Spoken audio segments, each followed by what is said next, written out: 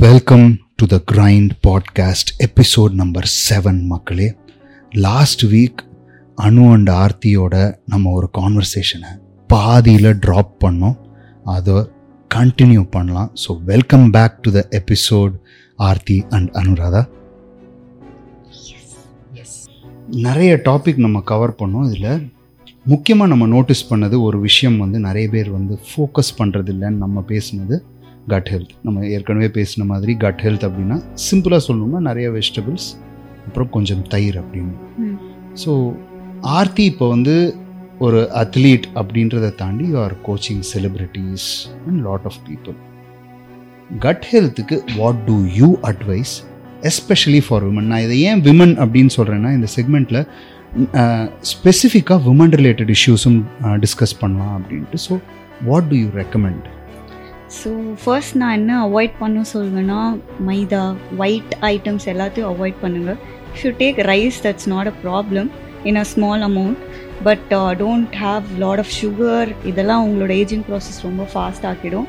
And don't eat something which is very like elasticity அதிகமாக, which will stick in your gut, and gut ரொம்ப spoil ஆகும். Because of that bacteria gets created and it's not going anywhere.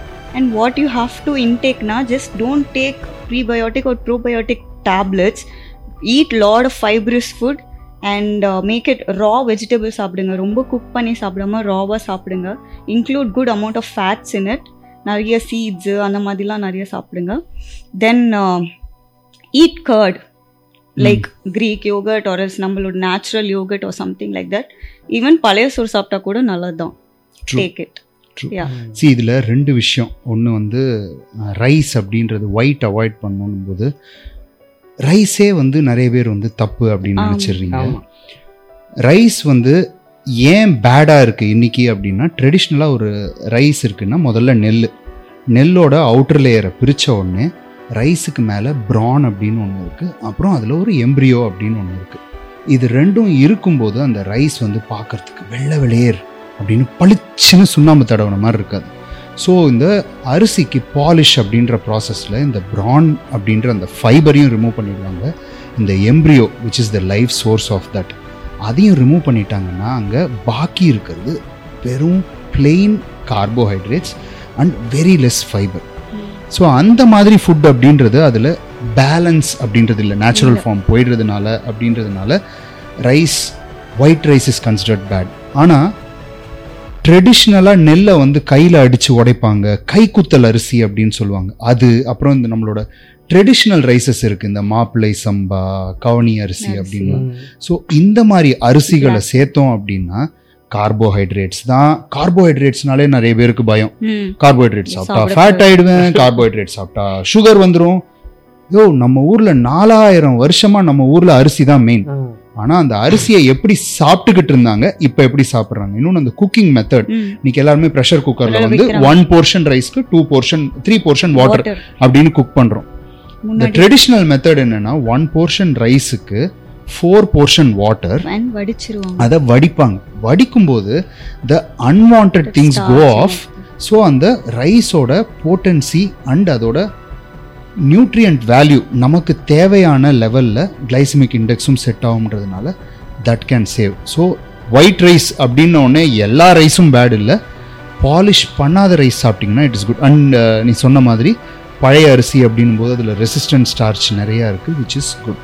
And இங்கே என்னோட ஒரு friend 5 star hotel chef, அவங்க கொடுத்த ஒரு important tip.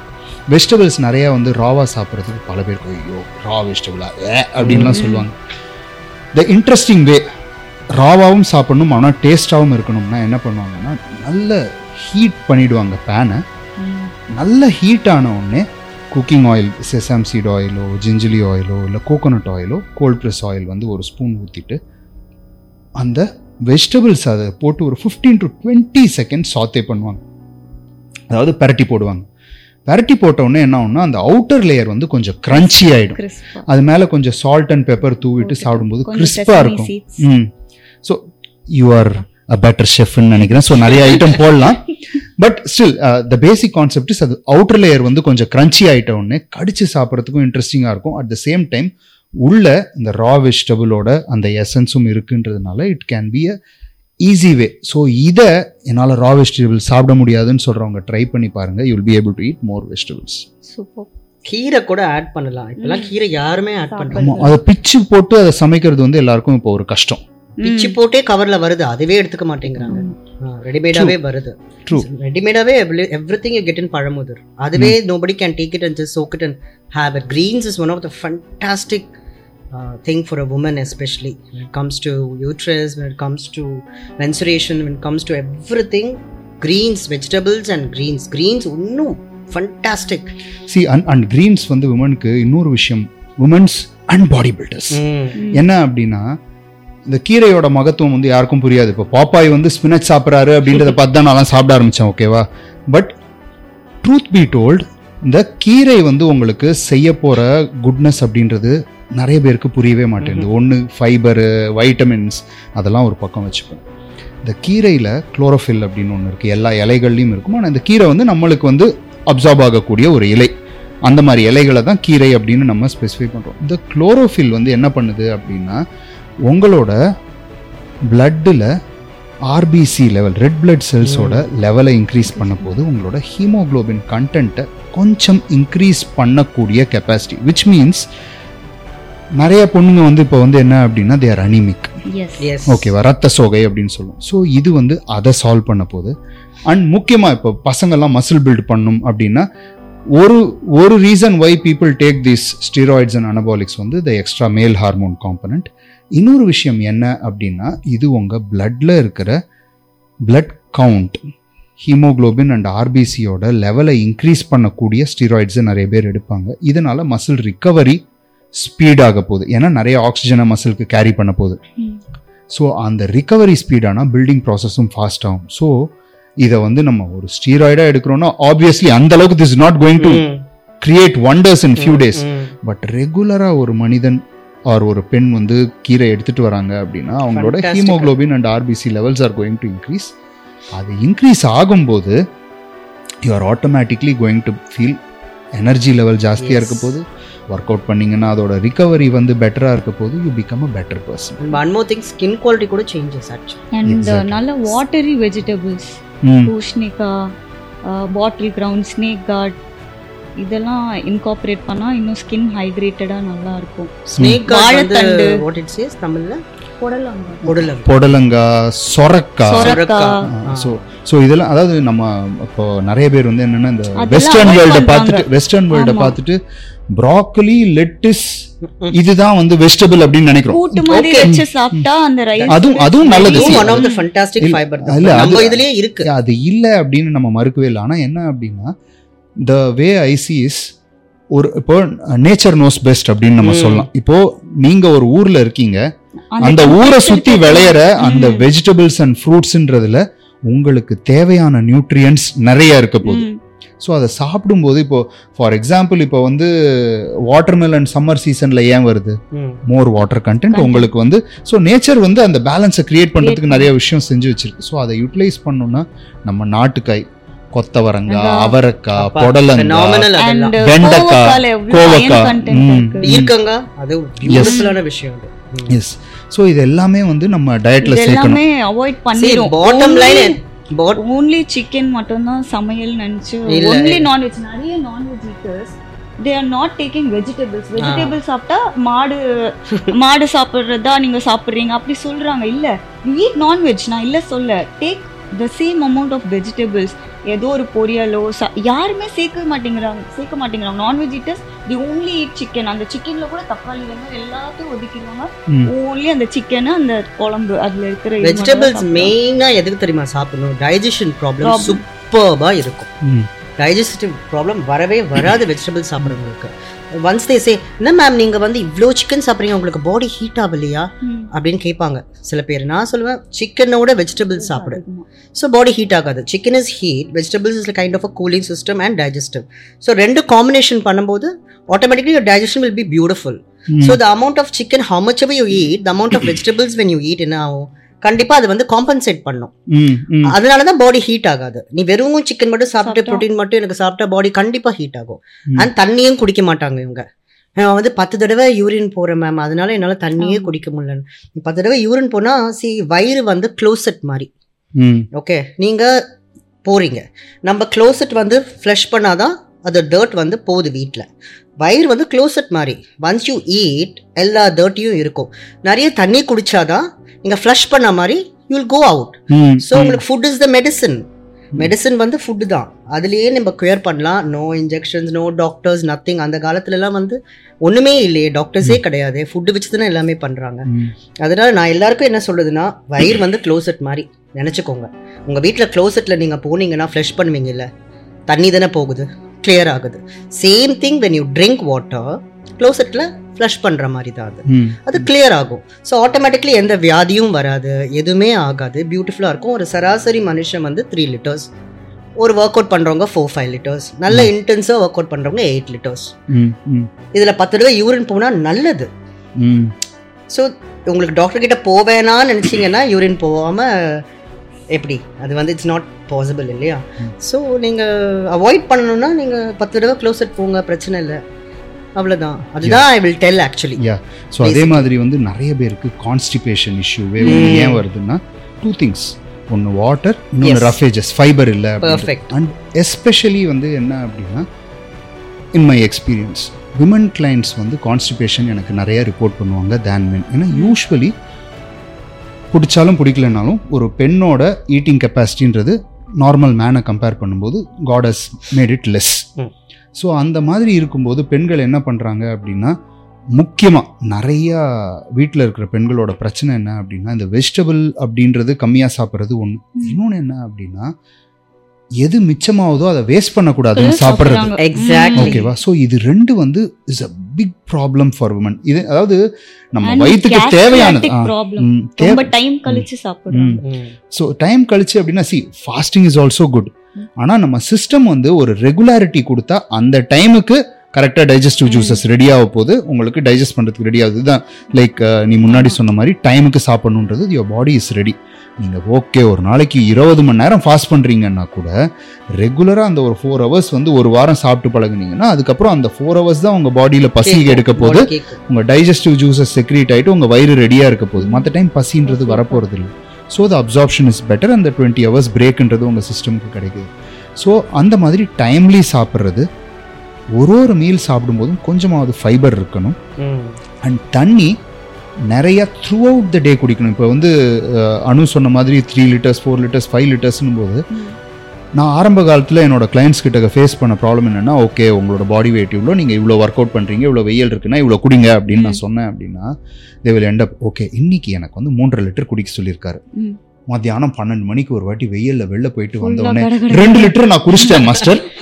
So அந்த மாதிரி பண்ணாலும் it is not okay. Because extra water குடிச்ச உடனே your blood is going to become dilute. So உடனே வந்து சிஸ்டம் ஓகே எக்ஸ்ட்ரா டைல்யூட்டாக இருக்குது பிளட், எனக்கு நிறைய வாட்டர் வெளில புஷ் பண்ணணும்னு பண்ணும்போது you actually lose electrolytes. So இந்த மாதிரி விஷயங்களும் வந்து we have to be careful. And வெஜிடபிள்ஸில் ஒன்று வந்து நம்ம வந்து இந்த கீரை பார்க்கும்போது குளோரோஃபில் பார்த்தோம். இதை தவிர the best thing about vegetables, ஏன்னா இப்போ நான் இந்த ஏஜ்டு பீப்புள் எல்லாம் பார்க்கும்போது cholesterol is one huge marker. நம்ம எல்லாம் என்ன சொல்லுவோம், நான்வெஜ் சாப்பிட்டா அதில் கொலஸ்ட்ரால் இருக்கும், உங்கள் கொலஸ்ட்ரால் ஏறிடும் அப்படின்னா நிறைய விஷயம் பேசுவோம். But that is not fully true. Cholesterol அப்படின்றது ஒன்று is not fat all. Actually cholesterol அப்படின்றது ஒரு ப்ரோட்டீன். அது வந்து லிபிட் ப்ரோட்டீன் அப்படின்னு சொல்லுவோம். இது வந்து உங்கள் ஃபேட்டை டிரான்ஸ்போர்ட் பண்ணி உங்கள் லிவருக்கு எடுத்துகிட்டு போய் மெட்டபலைஸ் பண்ண போகுது.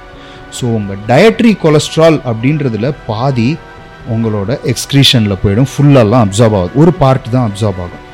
ஸோ அது வந்து டைரெக்டாக உங்கள் கொலஸ்ட்ராலை இன்க்ரீஸ் பண்ணாது. ஸோ இப்போ இந்த கொலஸ்ட்ரால் ஃபார் எக்ஸாம்பிள் உங்களுக்கு ஹையாக இருக்குன்னா உங்கள் டயட்டில் சுகர் ஜாஸ்தியாக இருக்குது. நம்ம கட் ஹெல்த்னு பேசும்போது நிறையா சுகர் சாப்பிட்டீங்கன்னா நீங்கள் எவ்வளோ வெஜிடபிள் சாப்பிட்டாலும் சரி, எவ்வளோ தயிர் சாப்பிட்டாலும் சரி, it is going to hamper your gut health. So இப்போ இந்த ஃபைபரோட குவான்டிட்டி ஜாஸ்தி ஆகும்போது நைட் ப்ராப்பராக நீங்கள் தூங்குனீங்கன்னா உங்கள் தூக்கத்தில் இந்த ஃபைபர் வந்து இந்த எக்ஸஸ் கொலஸ்ட்ரால் எதெல்லாம் இருக்கோ, எல்டிஎல் கொலஸ்ட்ரால், ட்ரைக்ளிசரைட், டிரான்ஸ்ஃபேட்ஸ், இதெல்லாம் அதோட பாண்ட் ஆகிட்டு they just evade the system and எக்ஸ்கிரீஷனில் போயிட போகுது. ஸோ யார் ஒருவர் தேவையான அளவு வெஜிடபிள் சாப்பிட்றாங்களோ அவங்களால கொலஸ்ட்ராலை கண்ட்ரோலில் வச்சுருக்க முடியும். பட் வெஜிடபிளை சாப்பிட மறந்தோம் அப்படின்னா ஒன்று கட் ஹெல்த் போகுது, கான்ஸ்டிபேஷன் வருது, மூணாவது உங்கள் கொலஸ்ட்ரால் இன்க்ரீஸ் ஆகிறதுக்கு வாய்ப்பு இருக்குது. இது மூணுத்தையும் விட்டிங்கன்னா வரிசையாக வந்து எல்லா விருந்தினரும் உங்கள் உடம்புக்குள்ளே வந்து ஒரு பிரச்சனையாக கொடுக்க ஆரம்பிச்சிருவாங்க. gut healthy-ஆ இல்லனா everything is spoiled. It's like a second brain. In fact, yes. நம்மளால ஒரு ப்ராப்பரா டெசிஷன் கூட மேக் பண்ண முடியாது, தூக்கமும் டிஸ்டர்ப்டா இருக்கும். So very important first when you start anything like workout healthy-ஆ இருக்கணும்னு நினைக்கிறீங்கன்னா ஃபர்ஸ்ட் உங்க வயிறு சரி பண்ணுங்க, அதுக்கப்புறம் you go for a next thing. Exactly. Fuel tank then fuel absorption. Seasonal fruits வந்து அவாய்ட் பண்றாங்க. ட்ரெய்னர் வந்து மேங்கோ சாப்பிட கூடாது, ஜாக் ஃப்ரூட் போர்ஷன் பண்ணுங்க. லைக் சின்ன போர்ஷன், ஒரு மாம்பழம் சாப்பிடுங்க 10 மாம்பழம் சாப்பிட்ற இடத்துல. But you shouldn't completely avoid. மாம்பழமே சாப்பிடாமலாம் இருக்கக்கூடாது. இல்லை மாம்பழம் சாப்பிடாம இருக்கக்கூடாதுன்னு சொல்கிறத விட வாட் வி ஷுட் டூ, நீங்கள் சொன்ன மாதிரி போர்ஷன் கண்ட்ரோல் இஸ் ஒன். இன்னொரு விஷயம் என்ன அப்படின்னா, ஒரு சீஸ்னலாக ஒரு விஷயம் வருது அப்படின்னா அதில் ஏதோ ஒரு பெனிஃபிட் இருக்கு. மாம்பழம் வந்து ஒரு rich source of vitamin C அப்படின்றது யாருக்கும் தெரியாது. அதெல்லாம் வந்து நம்ம ஆரஞ்சு ஜூஸை புழிஞ்சாதான் வந்து வைட்டமின் சி அப்படின்னு நினைப்போம். பட் நமக்கு தேவையான எல்லாமே மாம்பழத்தில் இருக்குது. அண்ட் முக்கியமாக வந்து மாங்காய் சாப்பிட்டா ஹீட்டு கட்டி வந்துடும். பட் இந்த மாங்காவாக நீங்கள் சாப்பிடும்போது அந்த சுகர் கண்டென்ட்டும் கம்மியாக இருக்குது, ஃபைபர் கண்டென்ட் நிறையா இருக்குது, தேவையான வைட்டமின்ஸ் எல்லாம் வருது அப்படின்னும் போது it is a wonderful fruit.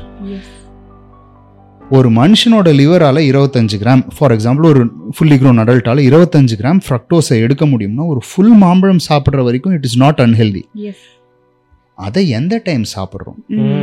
உட்காந்து நான் என்னோட டின்னர் முடிச்சிட்டேன், வயிறு ரொம்பிடுச்சு, இப்போ உட்காந்து நான் மாம்பழம் சாப்பிட்றேன்னா it is a bad idea. இதே உங்களை மார்னிங் பிரேக்ஃபாஸ்ட் அண்ட் மத்தியானம் லஞ்சுக்கு நடுவில் ஸ்நாக்கில் நான் வந்து மாம்பழம் சாப்பிட்றேன்னா it is a perfect idea. So அந்த டைமிங் அண்ட் குவான்டிட்டி இது வந்து ரொம்ப முக்கியம் அப்படின்னு நான் நினைக்கிறேன். யூஸ்வலி ஃபீமேலோட பீரியட்ஸ் டைம் இருக்கு பார்த்தீங்களா, பயங்கர தப்பு பண்ணுவாங்க ஃபீமேல்ஸ். ஆர்த்தி salty foods, எல்லாமே ஐஸ்கிரீம்ஸ், சாக்லேட்ஸ், ஓகே என்னென்ன இருக்கோ சால்ட்னே கிடையாது, everything sweets, chocolates, pastries, ice creams. And இன்னொரு மித் என்னன்னா, பீரியட் டைம்ல இருக்கிறதுனால எது சாப்பிட்டாலும் அது வந்து வெளியில வந்துரும் அப்படின்னு ஒரு மித் சீரியஸா இருக்கு. Okay okay. ஸோ அதே மாதிரி வந்து see I don't know if this is the right forum to talk, but ஒரு சில பேர் வந்து it is bad blood going out அப்படின்லாம் சொல்லுவாங்க. பட் ரியாலிட்டி என்னன்னா, சி இட் இஸ் உங்கள் யூட்ரஸ்குள்ளே இருக்கிற வாலை, அந்த இன்னர் லேயரை ஒரு மாதமும் மாற்றினா it becomes better for the baby which is going to get formed. baby வரப்போதுன்னு தான அந்த blood form ஆகுது அந்த blood மாதிரி, so it will get out. It is going out. So இந்த blood வெளில போகும்போது அதை ஒழுங்கா க்ளீன் பண்ணலனா it is unhygienic. But blood is not unhygienic. Okay வா? So அது ஃபர்ஸ்ட். அண்ட் இந்த பிளட்டுக்கும் நீங்க சாப்பிட்றது வெளில போறதுக்கும் it is totally different. ரெண்டு. மூணாவது விஷயம் என்ன அப்படின்னா, see this through experience. ஒரு பீரியட் இப்போ ஒரு பொண்ணுக்கோ ஒரு லேடிக்கோ வருது அப்படின்னா அதுக்கு ஒரு 3-4 நாள் முன்னாடியிலேருந்து அந்த பீரியட் முடிஞ்சு ஒரு 2-3 நாள் வரைக்கும் they have bloat. Yes. bloat ஏன் அப்படின்னா 3 days master 7-10 days மேக்ஸிமம் எல்லாருக்குமே நான் பார்க்குற பேட்டர்ன்றது 3-4 days before and 3-4 days. So ஒரு மாசத்துல 30 நாள்னா அதுல 10 நாள் they are bloated. இதுதான் வந்து your body is going to work like that. இது ஏன் அப்படின்னா நிறைய பேர் வந்து ஐயோ இது பொண்ணுக்கே வந்த சாபம் அப்படின்லாம் நினைக்கிறாங்க. see as a man நான் இதை கமெண்ட் பண்ணும்போது உங்களுக்கு வந்து you may take it right or wrong, but scientifically என்ன நடக்குதுன்னா, அந்த உள்ள இருக்கிற அந்த வாலை வந்து உடச்சி புதுசாக ஜென்ரேட் பண்ணோம்னா it is going to create some kind of cramp ரிலீஸ்னும் போது அந்த உள்ள இருக்கிற வால், இப்போ ஃபார் எக்ஸாம்பிள் நம்ம ஏதோ ஒரு ஒர்க் அவுட் பண்ணும்போது ஒரு மசில் கிராம்ப் ஆகுதுன்னா அந்த கிராம்பான வலி ஒரு 2-3 நாள் இருக்கு. அண்ட் அந்த கிராம்பான இடத்த சுற்றி there is a inflammation. கொஞ்சம் எக்ஸ்ட்ரா வாட்டர் சேருது ஸோ தட் அந்த ஹீலிங் ப்ராசஸ்க்காக. ஸோ சேம் திங் உங்கள் கட்லேயும் வந்து அந்த மாதிரி எக்ஸ்ட்ரா ஹீலிங்காக there is going to be extra water which is normal. இதில் ஒரு குரூப் என்னென்னா இந்த சாப்பிட்றதெல்லாம் வெளில போயிடும் ஒரு குரூப். இன்னொரு குரூப் என்னென்னா பழைய காலத்துலலாம் வந்து பொண்ணுங்களை வந்து வீட்டுக்கு வெளில உட்கார வச்சாங்க. அவங்க ரெஸ்ட் தான் எடுக்கணும், இந்த டைம்ல ஒர்க் அவுட் பண்ணவே கூடாது. So which is again a very bad thing. பழைய காலத்துல அப்படியே வந்து டெவலப் பண்ணிட்டாங்க. இல்ல டெவலப் பண்ணிட்டாங்கல்ல, பழைய காலத்துல வச்சதுக்கு ஒரு ரீசன் இருந்தது. இப்போ வந்து there is equal responsibility. Husband and wife இருக்காங்கன்னா ஹஸ்பண்டும் குக் பண்றாரு, ஒய்ஃபும் குக் பண்றாரு. ஹஸ்பண்டும் வேலைக்கு போறாரு, ஒய்ஃபும் வேலைக்கு போறாங்க. பழைய சொசைட்டில எப்படி இருந்துச்சுன்னா ஹஸ்பண்ட்ன்றவர் வெளில போய் காசு சம்பாதிச்சுட்டு வருவாரு, வீட்டுல இருக்கிற வேலை எல்லாத்தையும் வைஃப் பாத்துக்கிட்டாங்க, ஃபேமிலியை பாத்துக்கிட்டாங்க. சோ இட் வாஸ் அந்த அந்த ஒரு 3 நாள் கூட அந்த லேடிக்கு ஒரு ரெஸ்ட் இல்ல அப்படின்னா they found out okay நம்ம வீட்டுல நம்மலாம் சாட்டர்டே சண்டே லீவ் எடுக்கிறோம், லேடிஸ்க்கு லீவே இல்லை. அப்படி இருக்கும்போது ஒரு லீவு கொடுக்கறதுக்கு ஒரு ஐடியாவா தான் இதை செஞ்சாங்களே தவிர this was not a discrimination. But நம்ம சொசைட்டி என்னைக்குமே வந்து தப்பான அர்த்தத்தை பிடிச்சிக்கிட்டு தப்பா வந்து செய்யறதுல இது ஒன்று. அண்ட் இன்ஃபேக்ட் பீரியட்ஸ் ஓட செகண்ட் டேல there have been athletic world records. நானே ஸ்டேஜ் ஏறும்போது ஐ ஹேட் ஆர்த்தி உன்னோட நான் எப்பெல்லாம் காம்படிஷன் போயிருக்கேனோ எல்லா வாட்டியும் இல்ல பஞ்சாப் ஒரு காம்படிஷன் போயிட்டு காலையில வந்து ஏதோ வந்து கண்டிஷன் பத்தி ஏதோ ஃபோன் பண்றா அப்படின்னு நினைச்சா மாஸ்டர் பீரியட்ஸ். இது வந்து ஒரு காம்படிஷனுக்கு இல்ல, ஆர்த்தி செஞ்ச எல்லா காம்படிஷனுக்கு முன்னாடி டென்ஷன். Oh my god, எப்படி மேனேஜ் பண்ணடா ஆக்சுவலா? Okay, so see end of the day actually you felt that bloat was fine, made me walk for a while. ஐயோ நாங்க இவங்கள வந்து full walking-ல வெச்சிட்டோம், 10 kilometers walking. My god, pains எல்லாம் okay control. தண்ணி சாப்பாடு எதுவும் இல்லாம அவ்வளவு walking, pain எதுவும் இல்ல. Then that way then you are like see that is why we travel together. Okay, இப்படி ஏதாவது ஆயிருச்சா, சரி எப்படி வாட்டரை கண்ட்ரோல் பண்றது. So we did manage. But என்னன்னா இதை வந்து ஒரு ஸ்டிக்மாவா பாக்குறாங்க. அதாவது என்னோட ஃபேமிலிலேயே ஒரு சில பேர் வந்து இதை வந்து என்ன சொல்றது, ஐயோ அவங்கள தொடாத, அவங்கள இது பண்ணாத, அவங்கள அது பண்ணாத அப்படின்வாங்க. which is I think is not the right way to do. So okay, இப்போ இந்த பீரியட்ஸ் அப்படின்னும் போது what kind of workouts do you recommend? நான் வந்து என்னோட கிளைண்ட்ஸ் கோர்ஸில் இதெல்லாம் ரெக்கமெண்ட் பண்ணுவேன். பட் நான் சொல்கிறத விட, நான் அண்டர்ஸ்டாண்ட் பண்ணுறத விட you both would have understood things better. What Aarathy, I can say it's squats anytime. எனக்கும் அதுதான். பட் எனக்கு என்ன தோணும், my advice is you understand your body. உங்களோட பெயின் லெவல் அது வச்சு தான் you know how your body feels. If you want to take rest எடுக்கணும்னு நினைச்சீங்கன்னா you take rest. But if you have energy, you can do any kind of workout, deadlift பண்ணலாம், squat பண்ணலாம், எது வேணா பண்ணலாம். It's not going to affect you in any way. But the tiredness, what you feel, if you want sleep for a while, படுங்க, cramps நிறைய இருக்கா, keep a hot pack and sleep. And if you eat properly, you won't have any cramps and எந்த பெயினும் வராது. See, இப்போ எதுமே வராது. For example இப்போ என்ன எடுத்துக்கோங்க. For example if you take my thing, எனக்கு வந்து பீரியட்ஸ்னும் போது 2 days ஹெவி ஃப்ளோ இருக்கும். ஹெவி ஃப்ளோனா லைக் சுனாமி தெரியுமா, அந்த மாதிரி இருக்கும். Okay, no it's a fact for the woman. This I'm openly I'm saying because of my intake. என்னோட டயட், என்னோட வெஜிடபிள்ஸ், என்னோட ஃப்ரூட்ஸ், என்னோட consume like 5 meals 6 meals a dayன்றதால எனக்கு அதிகமாக பிளட் ஃப்ளோ இருக்கிறதுக்கு சான்சஸ் இருக்குது. பட் எனக்கு என்ன பொறுத்த வரைக்கும் first day I will leave it rest. Because 6 days நான் பயங்கரமாக ஒர்க் அவுட் பண்ணுவேன். I need 1 day rest. So அந்த ரெஸ்ட்லேயும் நான் வந்து clean diet, I consume lot of fruits, water fruits to keep blood flow nicely, and lot of grapes, lot of fruit free seasonal fruits. Second day வேணும்னா நான் போய் கண்டிப்பாக normal வெயிட்டை விட நார்மலாக ஒரு ஸ்குவாட், ஒரு ஆக்ஷன், மசில் ஆக்ஷன் பண்ணுற மாதிரி இருக்கும். Third day fine, cool, take rest or something, or walk some 45 minutes to 1 hour. Just to keep your fat level and cholesterol level properly, to get your tone muscle nicely. And 4th 5th day back to action. So female ku vande heavy flow irukravungalukku 1 or 2 days rest edukradhu thappe kedaiyadhu. But consume lot of fruits and lot of vegetables. Maybe don't one eat time foods like one salty food சாப்பிட்டா இன்னும் bloat. அது என்ன ஆயிருதுன்னா bloat ஆகுறது பார்த்து stress ஆயிடுவோம். ஐயோ பாடி ஸ்ட்ரெஸ்ல நம்ம இன்னும் சாப்பிட்டுருவோம். ஐயோ பாடி இப்படி ப்ளோட் ஆயிடுச்சு, வயிறு இப்படி ஆயிடுச்சு, அப்படி எப்படின்னு உட்காந்து சாப்பிட்டு அதுக்கப்புறம் ஒர்க் அவுட் போகவே தோணாது. நெக்ஸ்ட் ஒரு 2 days ஒரு மாதிரி நம்மளுக்கு டல்லா ஒர்க் அவுட்டும் பண்ண முடியாத மாதிரி. Because we have loaded salty food அது இதுன்னு லோட் பண்ணி. இது வந்து இப்போ ஒரு ஃபீமேல் வந்து 1 month அனலைஸ் பண்றாங்க. ஓகே, என் பாடி வந்து ஃபுல்லா ப்ளோட் ஆயிடுச்சு, நான் வந்து இந்த மாதிரி இருக்கேன். ஆனா அவ அந்த மந்த்ல வந்து என்னென்ன அனலைஸ் பண்றாங்க, ஓகே எனக்கு ஃபர்ஸ்ட் டே இந்த ப்ளோட் இருந்தது, second day, third day, fourth day, fifth day இந்த ப்ளோட் வந்துச்சு, ஓகே இது மாதிரி சரியாயிடுச்சு 6th டேன்ற போது நெக்ஸ்ட் மந்த் அவங்களுக்கு அந்த மாதிரி தான் ஆகும்ன்றது ஒரு நாலேஜ் இருக்கும். ஸோ அந்த நாலேஜ் பிரகாரம் வந்து நீங்கள் செகண்ட் மந்த்து ஆக்டிவேட் பண்ணும்போது சூப்பராக இருக்கும். எவ்ரி மந்த் வந்து எனக்கு ப்ளோட் ஆயிடுச்சு நான் சாப்பிட்றேன், எனக்கு ப்ளோட் ஆயிடுச்சு சாப்பிட்றேன்னா then there is no knowledge. உங்கள் பாடியை நீங்கள் வந்து அனலைஸ் பண்ணி தான் ஆகணும், யாரும் வந்து பண்ண முடியாது. ஃபர்ஸ்ட் மந்த்து இந்த ப்ளோட் இருக்கா, ஓகே செகண்ட் மந்த்தும் அந்த ப்ளோட் இருக்கா, ஓகே நம்ம அதை என்ன பண்ணலாம், தேர்ட் மந்த்து ஸோ எனக்கு தெரியும் என் பாடியை பற்றி நான் பண்ணிக்கலாம் அப்படின்னு நம்மளுக்கு நாமளே வந்து அனலைஸ் பண்ணுறது it's beautiful thing. And work அவுட்ன்றது லைட் ஒர்க் அவுட், மைண்டுக்கு ஏற்ற மாதிரி மைண்ட் அண்ட் மசில் கனெக்ட்ஸ்ன்ற மாதிரி we can beautifully do as a female, ப்ராப்ளமே கிடையாது. அதுக்கேற்ற மாதிரி வாட்டர், ஃப்ரூட்ஸ் அந்த மாதிரி எடுக்கும்போது பிரச்சனையே வராது. இன்ஃபேக்ட் உங்களோட பெயின் வந்து குறைய ஆரம்பிக்கும். And one more thing what I've experienced is, periods வந்து 3 daysன்னு வச்சுக்கோங்களேன், சில பேருக்கு வந்து 4 days, 4 daysக்கு 5 days, ஓகே அந்த 5 to 6 daysக்கு முன்னாடி 3 days சைக்கிளில் வந்து வரைக்கும் you can take papaya regularly. After the cycle period ஃபுல்லாக ஃப்ளோ முடிஞ்ச அப்புறமா ஆஃப்டர் 3 days to 4 days அதுக்கப்புறமா பப்பாயா நீங்கள் வந்து உங்களோட ஃபுட்டில் வந்து இன்டேக் பண்ணும்போது இந்த ஃபஸ்ட் மந்த் இருக்கிற பெயின் வந்து செகண்ட் மந்த்துக்கு உங்களுக்கு அப்படியே சால்வ் ஆகிடும். இதை நீங்கள் ட்ரை பண்ணி பாருங்கள். Because 21 days cycle is there in papaya.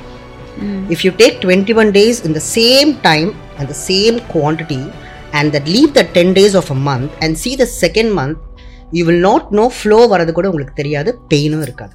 இதை நீங்கள் எக்ஸ்பீரியன்ஸ் பண்ணி பாருங்கள். This is my experience. And if you take a lot of, I am a female, I take a lot of supplements, I take a lot of vitamins, lot of Amway products எடுக்கிறேன், lot of food, everything. But papaya consumption every night before you take also fat level வந்து கம்மியாகும். And it's one of the phenomenal fruit for your menstruation. Okay, this is my experience. Fat level is questionable, but see pain வந்து see அதாவது இந்த டாபிக்ல வந்து the reason why நான் உங்களை question ஏன் இது ஸ்பெசிஃபிக்கா கேட்குறேன் அப்படின்னா, as a man இதில் எனக்கு புக் நாலேஜ் மட்டும்தான், I cannot say எனக்கு தெரியும், but that is why you know like we need experience from people. But ஆனால் வந்து என்கிட்ட அத்லீட்டாக வந்து மாற்றுறவங்களோட கதி என்ன அப்படின்னா, பீரியட்ஸாக இருந்தாலும் I make them work when they are on contest prep. When they are on contest prepல இருக்கும்போது there is no days off. But contest prep இல்லாமல் ஆஃப் சீசனில் இருக்காங்க ஒரு மெயின்டெனன்ஸ் ஃபேஸில் இருக்காங்கன்னா, நான் மெயினாக அவங்கள்ட்ட சொல்கிறது என்ன அப்படின்னா, இஃப் யூ ஒர்க் அவுட் உங்களுக்கு 4 நாள் ஃப்ளோ இருக்குன்னா அது 3 நாள்லேயே முடிஞ்சிடும். Because you are activating things, it is going to happen fast. இது ஒன்று. ரெண்டாவது, ஒருத்தரும் டிஃப்ரெண்ட். ஒரு சில லேடிஸ்க்கு பிகாஸ் ஆஃப் தேர் ஜெனட்டிக்ஸ் கிராம்பிங்கோட லெவல் அன்பேரபிளாக இருக்கும். ஒரு சில பேருக்கு they'll be able to bear the pain. ஏன்னா நேச்சுரலாக பார்த்தீங்க அப்படின்னா, ஃபார் எக்ஸாம்பிள் எங்கள் வீட்டில் வந்து நானும் என்னோட பிரதரும் இருக்கும். என்னோட pain tolerance in anything is higher than my brother. So நான் வந்து எங்கள் அப்பாவோட ஜெனட்டிக்ஸு, எங்கள் அண்ணா வந்து எங்கள் அம்மாவோட ஜெனட்டிக்ஸ். வேறு சின்ன விஷயம்னா கூட அவங்களால பெயின் தாங்க முடியாது. ஸோ அந்த மாதிரி டிஃப்ரென்சஸ், இண்டிவிஜுவல் டிஃப்ரென்சஸும் இருக்குது. ஸோ நான் என்ன அட்வைஸ் பண்ணுவேன்னா, உங்களோட கிராம்பிங் அண்ட் ஃப்ளோ வந்து உங்களால் மேனேஜ் பண்ண முடியாமல் உங்களை டிஸ்டர்ப் பண்ணிச்சா, டேக் ஆஃப். பட் அப்போ கூட I'll say, if you are a fitness freak or an athlete by heart, active rest எடுங்க அப்படின்னா. ஆக்டிவ் ரெஸ்ட்னா அட்லீஸ்ட் ஒரு 20 நிமிஷம் வாக்கிங் ஆகுது போயிட்டு வாங்க. Don't just do some good nice stretches, like hip boneலாம் நல்லா stretch பண்ணோம்னா the flow will be normal and you won't have any cramps, like butterfly stretch, forward bend. So normala basic, or else ஒரு 3 rounds of surya namaskaram, whatever is possible you do it, then the flow will be normalized. flow வந்து வராம இருக்கும்போது தான் cramp வந்து ரொம்ப அதிகமா இருக்கும். ஆமா, ஃப்ளோ எடுத்துட்டு வரதுக்கு கிராம்பிங் இருக்கும். Once the flow starts, pain வந்து கம்மி ஆயிடும். ஃப்ளோ நின்னு வரும்போது ரொம்ப கிராம்பிங் அதிகமா இருக்கும் நம்மளுக்கு. ஸோ அந்த கேஸ்ட்ரிக் அத ஹோல்ட் இருக்கும்போது தான் the pain is so high, it's not tolerable, ரொம்ப வலிக்கும்ல. ஸோ இந்த மாதிரி ஸ்ட்ரெச்சஸ் பண்ணும்போது the flow will be normal, ஈஸியா வந்துரும் வெளியில. ஸோ இந்த when we talk about periods, எல்லாருக்குமே தெரியும், நம்ம நிறைய வாட்டி டிஸ்கஸ் பண்ணியிருக்கோம், when a baby is born the hip bone has to move. Yes. So இந்த ஹிப் போன் மூமெண்ட் ஸ்மூத்தாக இருக்கிறதுக்கு ladies need more fat, essential fat. ஒரு ஆணுக்கு தேவையை விட ஜாஸ்தி ஒரு பெண்ணுக்கு தேவை. எப்போலேருந்து அப்படின்னா அந்த பருவ காலம், ஏஜ் அட்டைன் பண்ணுறது, இந்த பியூபர்ட்டி டைம்லேருந்து தேவை. ஸோ இது ஏன் அப்படின்னா உங்கள் ஹிப் போனை சுற்றி அந்த எசென்ஷியல் ஃபேட்ஸ் வந்து டெபாசிட் ஆகும்போது அந்த போனோட மூமெண்ட் அண்ட் அந்த சுற்றி இருக்கிற மசிலோட இன்ஜுரியை ப்ரிவெண்ட் பண்ணுறதுக்கு த பாடி இஸ் ரெடி. நிறைய பேருக்கு இன்றைக்கி இந்த பியர் ஷேப் அப்படின்றது ஜென்ரேட் ஆகிறதுக்கு காரணமே என்ன அப்படின்னா அந்த டைமில் பழைய காலத்தில் ஒரு பத்திய சாப்பாடுன்னு ஒன்று கொடுத்தாங்க. இன்றைக்கி என்ன அப்படின்னா, உன் பொண்ணு வயசுக்கு வந்துருச்சா, ஓகே நான் 10 டப்பா ஸ்வீட் எடுத்துகிட்டு வரேன், அவன் 10 டப்பா ஸ்வீட் எடுத்துகிட்டு வரான், வீட்டில் வெறும் ஸ்வீட்டாக இருக்கும், அதை சாப்பிட்டா அந்த குழந்தை it's not getting essential fat. அப்போ அது எல்லாம் போய் உக்காந்துருது. அதுக்கப்புறம் என்ன பண்ணுறாங்க அப்படின்னா ஃபேட்டு கெட்டது அப்படின்ட்டு. ஸோ எத்தனை கிளைண்ட்டு ஃபேட்டை பார்த்தா பயப்படுவாங்க. எல்லாருமே மாஸ்டர், ட்ரஸ்ட் மீ, எல்லாருமே ஃபேட்டுனா ஏதோ பாய்சன் நினச்சிக்கிறாங்க. ஆனால் குட் ஃபேட் எடுக்கிறது எவ்வளோ இம்பார்ட்டன்ட் தெரிய மாட்டேங்குது. அதுவும் விமனுக்கு வந்து அந்த எசென்சியல், ஒரு இன்ஜின் ஓடணும்னா ஒரு ஆயில் வேணும். அந்த ஆயிலே இல்லைன்னா நம்ம இன்ஜின் எப்படி ஓடும்? It's completely dry and how it's possible. So அந்த ஃபேட் கண்டென்ட்னாலே இட்ஸ் லைக் ஏதோ ஐயோ ஃபேட் சாப்பிட்டா குண்டாயிடும். But if you don't eat fat only you are going to become குண்டாக போறீங்க.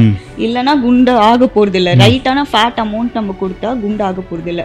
அண்ட் குட் ஃபேட்ஸ் எது அப்படின்னு நிறைய டவுட் வேற அதில் வருது. Like take almonds, coconut oil ஒரு செசமி ஆயில். டெய்லி ஆயிலே சேர்த்துக்கூடாது அப்படின்னு ஒரு ட்ரெண்ட் இருக்கு. இல்லைனா என்ன சொல்றது, இதை எதுவுமே சாப்பிடவே கூடாதுன்னு நினச்சிக்கிறாங்க.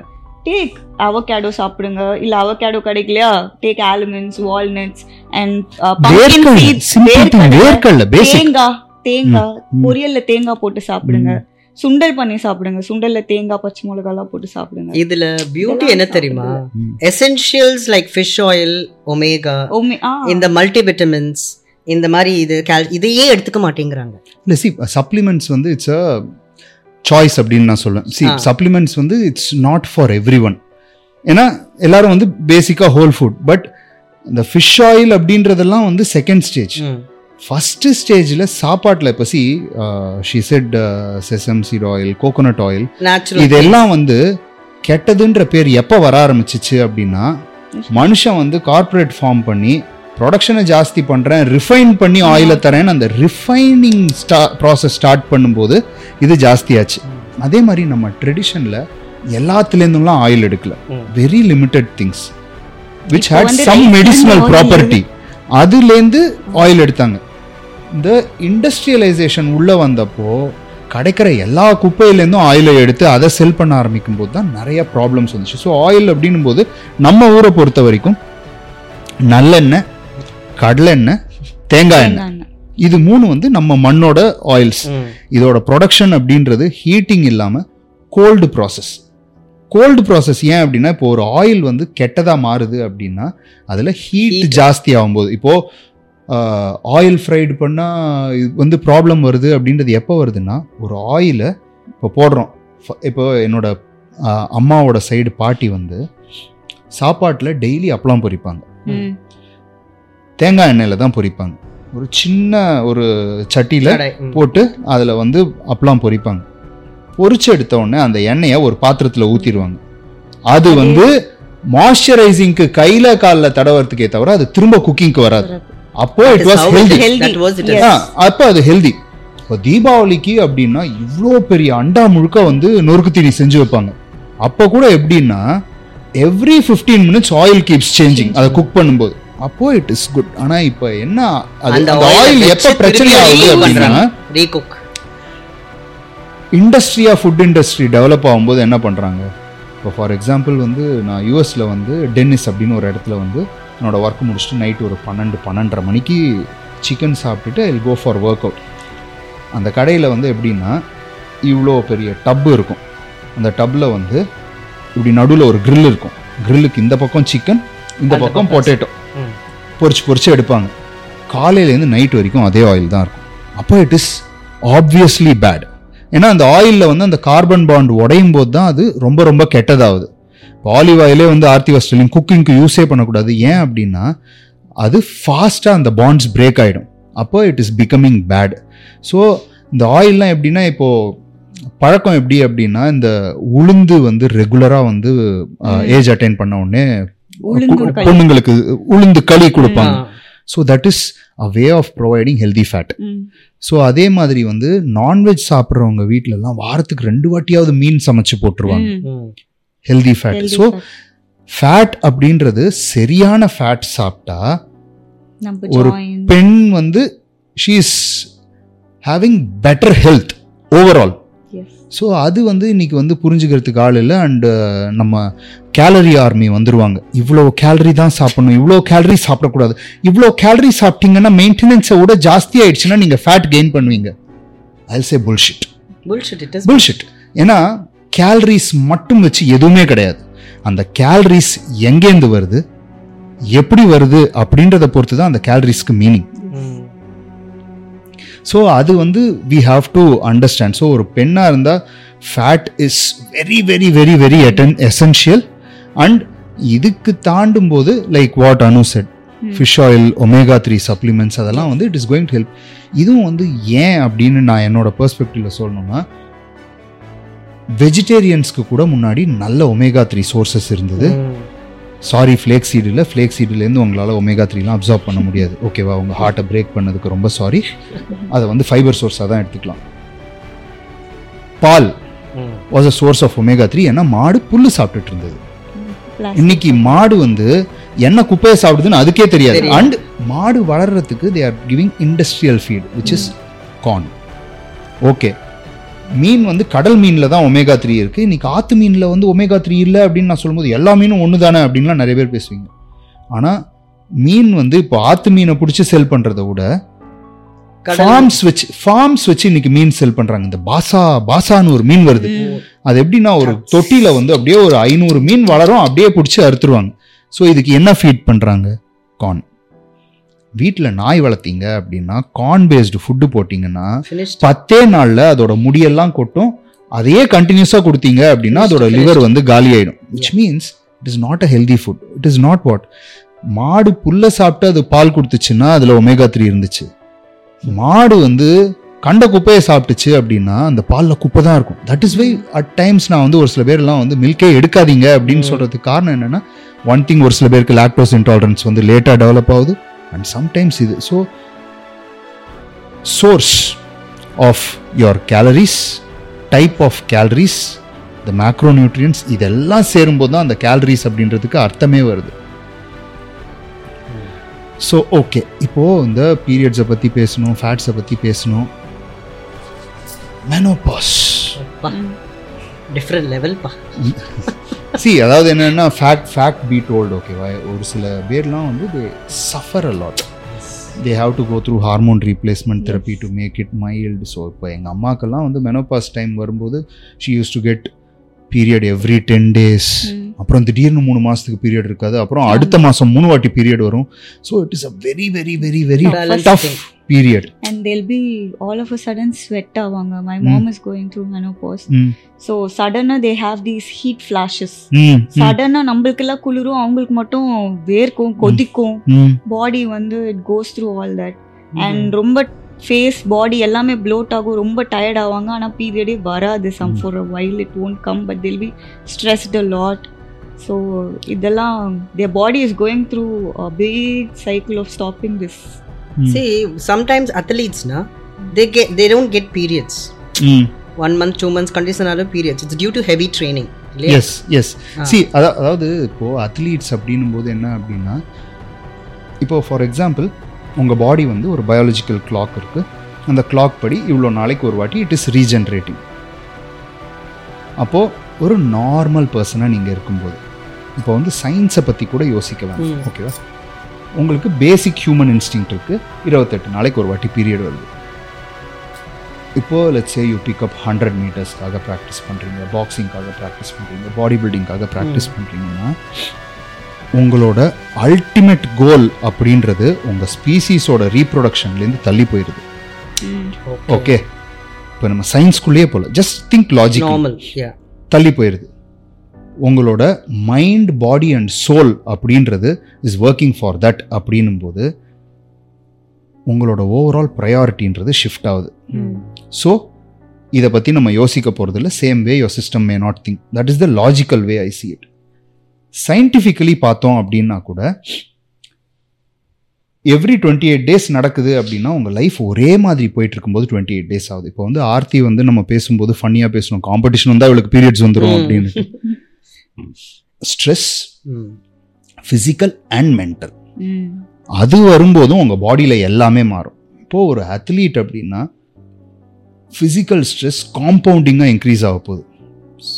அப்போது உங்கள் பாடிக்கு உடனே பீரியட் கொண்டு வரதா இல்லை பீரியடே கொண்டு வர வேணாமான்னு it goes into a dilemma. So it goes off. நிறைய பேர் வந்து இதை வந்து ஒரு பேனிக் சுச்சுவேஷனாக பார்ப்பாங்க. அதை வந்து பேனிக்காக பார்க்கறத விட if you go to good gynaecologist, knowledgeable gynaecologist. நான் இதை வந்து ஏன் சொல்கிறேன் அப்படின்னா அட் டைம்ஸ் ஸ்போர்ட்ஸ் பீப்புளை பார்க்காத ஒரு கைனகாலஜிஸ்ட் கிட்டக்க போகும்போது they will also panic the same way you do. எவ்வளவுதான் லிட்ரேச்சர் படிச்சிருந்தாலும் எவ்வளவுதான் அவங்க இன்டெலிஜென்ட்டாக இருந்தாலும் அட் டைம்ஸ் அவங்க பார்க்குற டைப் ஆஃப் பேஷண்ட்டை பொறுத்து தான் அவங்களோட தாட் ப்ராசஸ் போகும். ஸோ ஒரு அத்லீட்டை பார்க்குற ஒரு கைனகாலஜிஸ்ட்டை போனீங்க அப்படின்னா நான் இப்போ எக்ஸ்பிளைன் பண்ணது maybe like tip of the iceberg. They will give you the details. So அதில் வந்து உங்களால் வந்து you will be able to understand things better.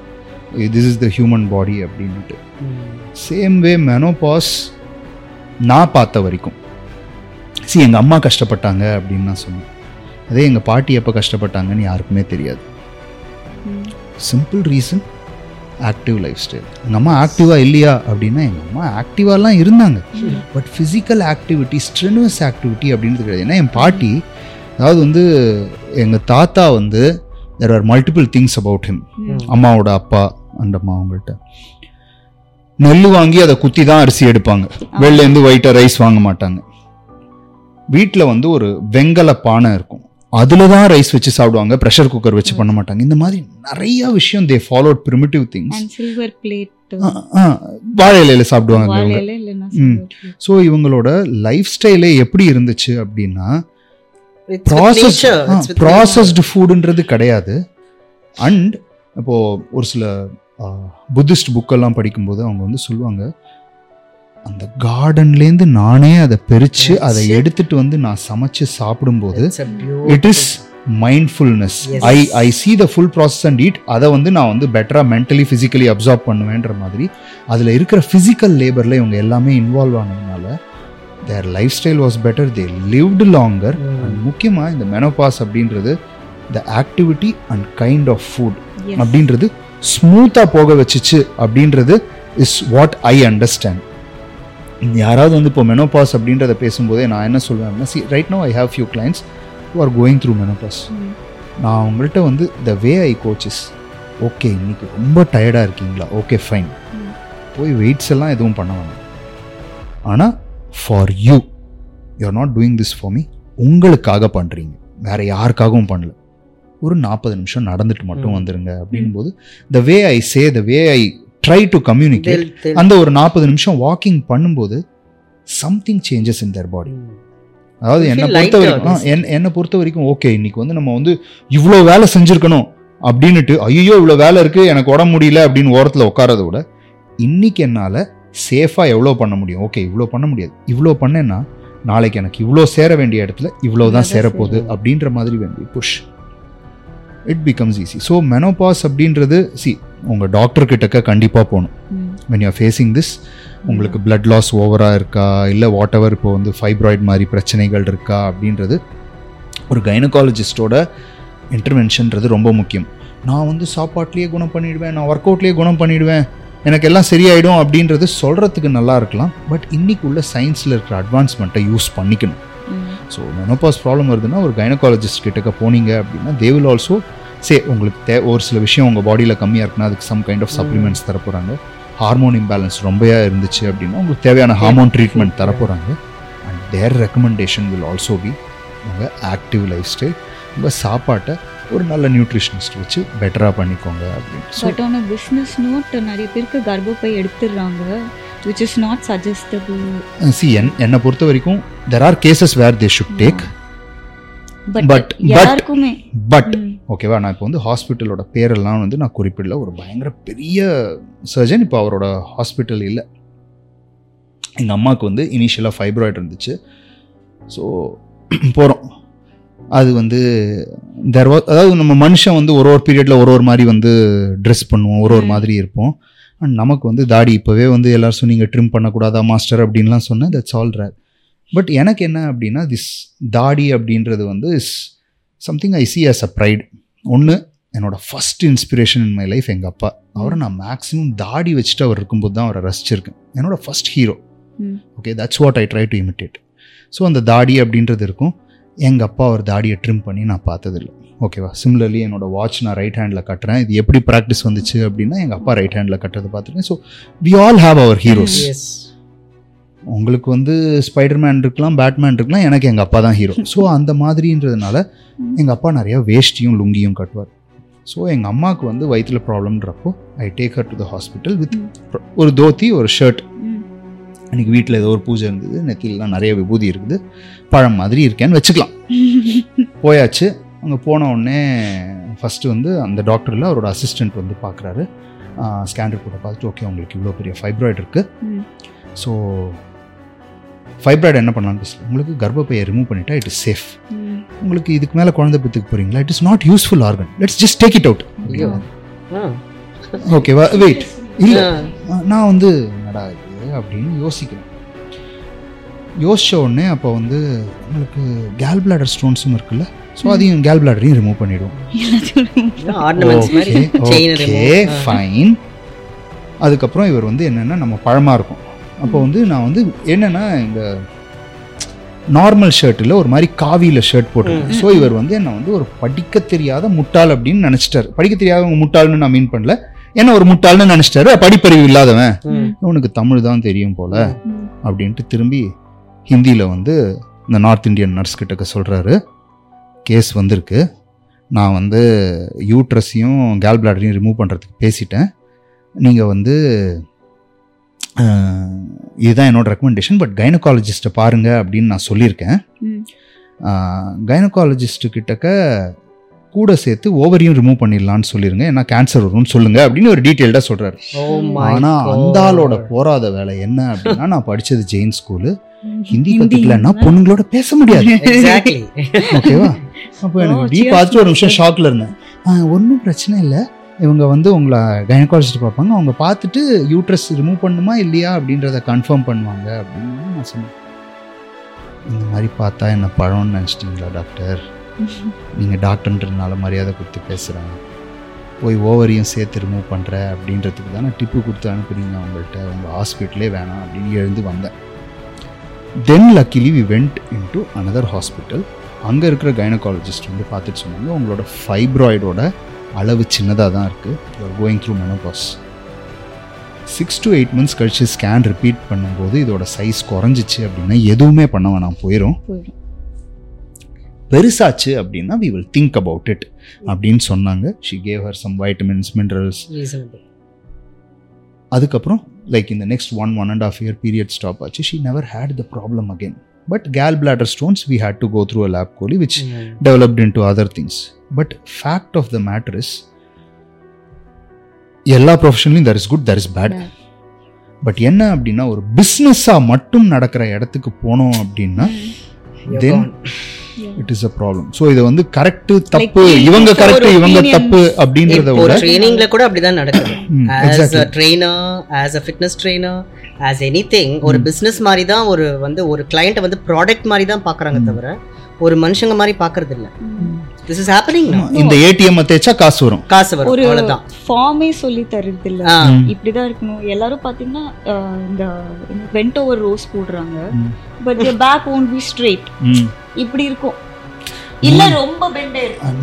நான் போற ஒரு ஜிம்முக்கு தான் நீயும் வந்து காலையில ட்ரெயின் பண்ற.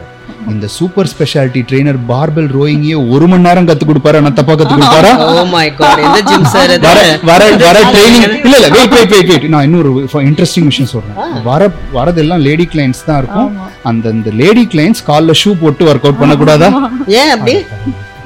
அப்படிலாம் இல்ல, அவர் ஷூ போட்டு தான் வருவாரு. இல்ல ஒன்னு they will do only cardio, நீங்க சொன்ன மாதிரி cardio இல்லனா அந்த kind of jumping HIIT session weight lifting.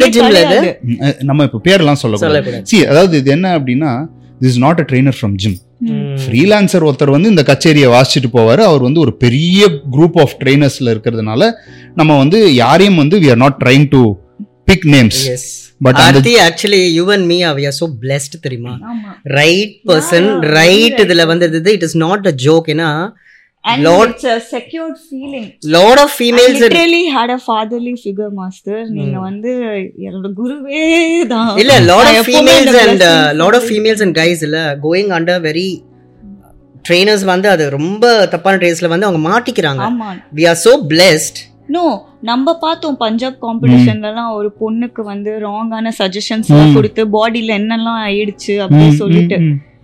So அந்த வகையில we are blessed. Even squat பண்ணும்போது நீங்க பாத்தீங்கன்னா இந்த wrist மட்டும் தான் ஹோல்ட் பண்ணுவீங்க. என் கையில wrist ஸ்ட்ராங்கா இருந்தா போதுமா, எதுக்குமா இதெல்லாம்? அத பத்தி நீ பேசவே இந்த ஸ்குவாட் பண்ணும்போது அத மேல் ட்ரெயின் இல்ல. see அதாவது இம்பார்ட்டன்ட்டா என்ன அப்படின்னா, at times உன்னோட ஸ்குவாட் ஃபெயில் ஆகுது அப்படின்னும் போது you have to hold the body and lift. But இப்போ என்ன அப்படின்னா, there are people, அதாவது நான் வந்து இதை வந்து ரெண்டு விதமாக பார்ப்பேன். there are cowards, there are people who don't know. Exactly. இப்போ என்ன அப்படின்னா, ஒரு ஜிம்ல ஒரு 10 ட்ரெயினர் இருக்காங்க அப்படின்னா ஒரு 2 சீனியர் ட்ரெயினர் கிட்டேருந்து மீதி 8 பேர் கற்றுக்குறாங்க. அந்த 2 சீனியர் ட்ரெயினர்ஸில் அந்த நாலேஜை ப்ராப்பரா இவங்களுக்கு கத்து கொடுத்தாங்க அப்படின்னா the touch will be proper. நம்ம ஜிம்ல இப்படிதான்ப்பா ஹெல்ப் பண்ணோம். இஃப் இன் கேஸ் வெயிட் தாங்காம கீழே போச்சுன்னா then you hold the body and lift. இதுதான் வந்து the method. ஆனா என்ன ஆயிடுச்சுன்னா, நாள் போக்குல சோஷியல் மீடியாவையும் நான் தப்பு சொல்வேன். தப்புன்னு சொல்றதை விட சோஷியல் மீடியாவோட டிஸ்அட்வான்டேஜ் அப்படின்னு நான் சொல்வேன். என்ன அப்படின்னா, அணுவை எடுத்துகிட்டு வந்த மாதிரி ஈகோ லிஃப்டிங் பண்ணுறவங்க ஒரு சில பேர் என்ன பண்ணுவாங்கன்னா வந்து, அதாவது இவன் வந்து வாழ்க்கையில் ஒரு 1 rep மேக்ஸ் வந்து 50 கிலோ கூட ஸ்குவாட் பண்ண மாட்டான். இவன் 120 கிலோ பிளேட்டை லோட் பண்ணிடுவான். முதுகுல டுக்குன்னு ஆடும். அப்போ பின்னாடிலேருந்து ஒரு ட்ரெயினர் வருவார், இப்படி கட்டி பிடிச்சிருவார். இப்படி கட்டி பிடிச்சிட்டு இவர் வந்து அவரோட கோரை டைட் பண்ணி பிடிச்சிப்பாரு. அப்புறம் அவர் வந்து என்ன உட்கார்றாரு அப்படின்னா, இப்படி ஹிப்பு லைட்டாக இப்படி ஆடிட்டு இப்படி மேலே வரும். And they consider it as squat. அது ஒன்று. இன்னொன்னு என்ன அப்படின்னா, and they don't do that warm up step. warm up பண்ணி லைக் கொஞ்சமா வெயிட் ஆட் பண்ண மாட்டாங்க. ஃபர்ஸ்ட் எடுத்துனே extreme weight and mobility work பண்றதெல்லாம் பாதி பேர் வந்து இல்ல கத்துக்கிறதே கிடையாது. the reason is அதான் நான் சொல்றேன்ல. அதாவது என்ன அப்படின்னா, when I was helping out gyms, what I understood was, நான் ஃபர்ஸ்ட் என்னன்னா எல்லாம் இப்படி இருக்காங்களே அப்படி இருக்காங்களே அப்படின்றது. பட் கொஞ்சம் மெச்சூராக அதை உட்காந்து யோசிச்சு பார்க்கும்போது, எங்கேருந்து இன்ஃபர்மேஷன் ஃப்ளோ ஆகணுமோ அந்த ஃப்ளோ நிறைய ஜிம்ஸில் சரியாக இல்லாததுனால தான் இது. ரெண்டாவது, இன்டர்நெட்டில் நம்மளோட favourite body builder, favourite women athlete என்ன பண்ணுறாங்க, அவங்க வந்து இப்படி தான் பண்ணுறாங்க, இதுதான் நம்ம பண்ணுவோம் அப்படின்ட்டு. ஸோ இன்ஃபேக்ட் வந்து இந்த இன்டர்நெட் சென்சேஷனாக வந்து நான்லாம் ஒரு பர்சனை வந்து பார்த்தேன், கிரேசி ஆன் அப்படின்ட்டு. Brazilian, she was known for her glute butt muscles. ஓகேவா? ஸோ இவங்க வந்து ஓவர் வைரலாக போயிட்டு இருந்தாங்க பிஃபோர் இன்ஸ்டாகிராம் எல்லாம். ஓகேவா? Now she is quite age. எல்லா இடத்துலையும் பார்த்தா இவங்களோட ஒர்க் அவுட் எப்படின்னா, இவங்க வந்து ஒரு 70 kg பாடி வெயிட் இருப்பாங்க, லெக்ஸை விட டிஸ்ப்ரப்போர்ஷனட்டாக பெருசாக க்ளூட் இருக்கும். அண்ட் இவங்க எப்படின்னா 5 பிளேட் போட்டு 6 பிளேட் போட்டு ஸ்குவாட் பண்ணுவாங்க. நான் யோசிப்பேன், என்னடா இது, ஒரு பவர் லிஃப்டரோட பிஆர் கூட இப்படி இருக்காதே அப்படின்ட்டு. அதுக்கப்புறமா பார்த்தா தான் தெரியுது, மேடம் வந்து பிளாஸ்டிக் பிளேட்ஸை நடுவில் வச்சுட்டு வெளியில் போடுற பிளேட் மட்டும் மெட்டல் பிளேட்டை போட்டுட்டு 5 பிளேட்டு 6 பிளேட்டெல்லாம் ஸ்குவாட் பண்ணிட்டு இருந்தாங்க அப்படின்ட்டு. ஸோ இந்த மாதிரியும் வந்து இப்போ நிறைய ஃபேக் பிளேட்ஸ் போட்டு பண்ணுறவங்க நிறைய பேர் இருக்காங்க. அண்ட் இன்ஸ்டாகிராமில் பல விதமான விஷயங்கள் எல்லாரும் பண்ணுறாங்க. So that also leads to this ego lifting and formless lifting. இது ஒன்று. இன்னொன்று என்ன அப்படின்னா, ஒரு பாடிக்கு ஒரு டிஃப்ரெண்ட் ஃபார்ம் தேவை. when I say form, text புக்கில் இருக்கிறது வந்து ஒரு ஐடியல் மெஷர்மெண்ட்டில் இருக்கிற ஒருத்தருக்கு they will give. ஆனால் உங்களோட கிளையண்ட்டுக்கு ஒரு சில அலைன்மெண்ட் இஷ்யூஸ் இருக்குது அப்படின்னா தென் அதுக்கேற்ற மாதிரி there has to be change in the exercise form so that அது அவங்களுக்கு சூட் ஆகுது. ஸோ இந்த 2 சயின்ஸுமே புரியாத ஒரு குரூப்பு இருக்குது. அந்த குரூப் வந்து தே பிகம் ட்ரெயினர்ஸ். அண்ட் அங்கேருந்து தான் வந்து இந்த நாலேஜ் டிசாஸ்டர் அப்படின்றது நடக்குது. அண்ட் இவங்கெல்லாம் வந்து பேருக்கு பின்னாடி வந்து ஒரு மாஸ்டர் ட்ரெயினர், ஒரு சூப்பர் ட்ரெயினர், ஒரு அந்த ட்ரெயினர், இந்த ட்ரெயினர் அப்படின்ட்டு ஒரு அடமொழி வேறு வச்சுக்கிறாங்க, which is creating a big havoc. இந்த ஹேவாக் வந்து the reason why I say it is a havoc அப்படின்னா, என்னை பொறுத்த வரைக்கும் ஒரு ட்ரெயினர் அப்படின்னா you should have done some kind of certification கண்டிப்பாக பண்ணியிருக்கணும். ஏன் அப்படின்னா ஸ்ட்ரக்சரலாக எப்படி வந்து ஒரு கிளையண்ட்டை எப்படி அசஸ் பண்ணணும், எப்படி ஒர்க் அவுட் கொடுக்கணும், என்ன பாடி டைப் எல்லாமே இருக்க போகுது. அண்ட் முக்கியமாக அதில் கேஸ் ஸ்டடீஸ் எல்லாம் இருக்கும். உங்களுக்கு நாளைக்கு வந்து ஒரு புது கிளையண்ட் வராங்கன்னா போய் ரெஃபர் பண்ணுறதுக்கு நிறைய மெட்டீரியல் இருக்கும். ஸோ அந்த study material and doing a certification அப்படின்றது டெஃபினெட்லி ஹெல்ப்ஸ். ஆனால் இதில் உள்ள டவுன் சைடு என்ன அப்படின்னா, these are all online certifications. Online சர்டிஃபிகேஷனில் உங்களுக்கு டம்பில் இப்படி பிடிக்கணும் அப்படின்றது எழுத்தில் இருக்க போது எப்படி பிடிக்கணும்னு ப்ராக்டிக்கலாக எக்ஸ்பீரியன்ஸ் தரப்போகிறது இல்லை. உங்கள் கிளையண்ட் தப்பாக பிடிச்சா எப்படி அதை சரி பண்ணணும் அப்படின்ற ப்ராக்டிக்கல் எக்ஸ்பீரியன்ஸ் இருக்க போகிறது இல்லை. ஸோ அது எங்கேருந்து கற்றுப்பீங்க அப்படின்னா, you have to get mentorship from someone. இப்போ நான் வந்து ஒர்க் அவுட் பண்ண ஆரம்பித்தேன் அப்படின்னா நிறையா விஷயம் நானாக கற்றுக்கிட்டேன். பட் அது எல்லாத்துக்கும் பின்னாடி ஒரு 2 பேர் இருந்தாங்க, இதை இப்படி பண்ணலாமா அப்படி பண்ணலாமான்னு கேட்கும்போது இது சரி இது தப்பு பேஸ்ட் ஆன் தேர் எக்ஸ்பீரியன்ஸ் சொல்கிறதுக்கு ஆளுங்க இருந்தாங்க. இன்றைக்கி நிறைய பேரோட மென்டல் பிளாக்கும் என்னவா இருக்குது அப்படின்னா, இவன் பெரிய ஆளா, இவன்கிட்ட போய் நம்ம கேட்கணுமா, என் ஜிம்மில் அவன் தான் வந்து ஹெட் கோச்சா, அவன் என்ன பெரிய ஆளா, நான் பண்ண அதே சர்டிஃபிகேஷன் தான் அவன் பண்ணிடுறான், என்ன 5 வருஷம் முன்னாடி பண்ணிட்டான். ஸோ இந்த மாதிரி ராங் தாட்ஸ் இருக்குது. இன்ஃபேக்ட் வந்து காலேஜ்லலாம் வந்து நானே கூட ஒரு சில பேர் எல்லாம் சொல்லியிருக்கேன், நான் பண்ண இன்ஜினியரிங் அவங்க 10 வருஷம் முன்னாடி முடிச்சுட்டு ஸ்டாஃப் ஆகிட்டாங்க, அவங்களுக்கு என்ன நிறையா தெரியும். So this was I had the wrong mentality. But அது கொஞ்சம் கொஞ்சமாக புரிஞ்சிச்சு. அதே மாதிரி இன்றைக்கி ஃபிட்னஸ் இண்டஸ்ட்ரியிலையும் அந்த ஒரு ராங் மென்டாலிட்டி இருக்குது. ஸோ இப்போ ஒரு ட்ரெயினராக வராங்க, இப்போ ட்ரெயினர் வந்து இது குட் டச்சு பேட் டச்சுன்னு நம்ம சொல்கிறோன்னா 10 பேர் வந்து தெரிஞ்சு பண்ணுறாங்க, 10 பேர் தெரியாமல் வந்து மற்றவங்கள பார்த்து பண்ணுறாங்க. பட் இதே இந்த குரூப் வந்து இந்த சர்டிஃபிகேஷன் அப்படின்ற மாதிரி ஒரு மென்டர்ஷிப் அப்படின்றதும் தனக்குன்னு ஒருத்தரை நாலேஜபிள் பர்சனை சூஸ் பண்ணாங்க அப்படின்னா then the industry is gonna grow better. So இப்போ வந்து எனக்கு வந்து இப்போ பாடி பில்டிங்காக கிளையண்ட்டாக இருக்கட்டும், இல்லை எனக்கு ஃபிட்னஸ்க்காக கிளையண்ட்டாக இருக்கட்டும், இல்லை வெறும் நியூட்ரிஷனுக்காக கிளையண்ட்டாக இருக்கட்டும், என்கிட்ட பர்சனலாக வந்து ஒருத்தங்க ட்ரெயின் பண்ணாங்க அப்படின்னா அவங்க பாடிக்கு ஏற்ற மாதிரி எப்படி அப்படின்றதையும் நான் வந்து ட்ரெயின் பண்ணுவேன். At the same time if they want to pursue, இப்போ see like you are doing training, என்னோட கிளைண்ட்ஸில் நிறைய பேர் they are trainers no, where they வந்து சும்மா ஃபோட்டோஷூட்காக ஸ்டார்ட் பண்ணவங்க இருக்காங்க, பாடி பில்டிங் பண்ணுன்றதுக்காக ஸ்டார்ட் பண்ணவங்க இருக்காங்க. பட் என்னோட மோட் ஆஃப் ஆப்ரேஷன் வந்து I try to teach, I try to share. நிறைய பேரோட தாட் ப்ராசஸ், நான் என்னோட ட்ரிக்ஸ் எல்லாம் இவங்களுக்கு கற்றுக் கொடுத்துட்டா இவங்க வந்து என்னை விட பெரிய ட்ரெயினர் ஆகிடுவாங்க. நோ, இப்போ நான் என்னோட ட்ரிக்ஸ் எல்லாம் இவங்களுக்கு கற்றுக் கொடுக்குறேன்னா என்னோட ட்ரிக்ஸை நான் ஃபைன் டியூன் பண்ணுறேன். எனக்கு இல்லாத கேஸ் ஸ்டடியெல்லாம் நான் திரும்ப உட்காந்து பார்க்குறேன், விச் மேக்ஸ் மீ பெட்டர். என்னோட எக்ஸ்பீரியன்ஸை நான் ஜாஸ்தி பண்ணுறேன். ஸோ இந்த ப்ராசஸ் ஆஃப் ஷேரிங், ஒருத்தர் கற்றுக் கொடுக்கறதுனால அவங்க பெருசாகிடுவாங்கன்னு நீங்கள் பயந்தீங்கன்னா you have a small mentality. So அதுவும் அந்த மென்டாலிட்டியும் வந்து என்னை பொறுத்த வரைக்கும் நிறைய ட்ரெயினர்ஸ் கிட்டக்க வளரணும். இருக்காங்க, கற்றுக் கொடுக்குறவங்களும் இருக்காங்க, கற்றுக் கொடுக்காதவங்க நிறைய பேர் இருக்காங்க. ஸோ அது மாறிச்சு அப்படின்னா the industry is gonna grow better. True. That 1 hour is dedicated to us completely. And like என்ன இது இருந்தாலும் நான் எத்தனை டவுட் கேட்டாலும் you have like patiently answered me.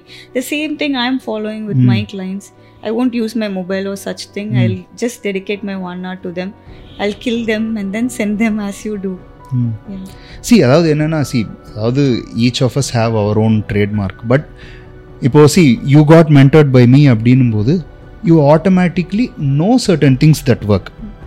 அதாவது நான் பண்ணுறது மட்டும்தான் வழின்னு கிடையாது, பட் இந்த வழியில் ரிசல்ட்ஸை எப்படி கொண்டு வரலாம் அப்படின்றது நான் என்னோட மென்டர்ஸ் கிட்டேருந்து ஒரு சில விஷயம் கற்றுக்கிட்டேன், நான் ஒரு சிலதை இம்ப்ரூவ் பண்ணேன்.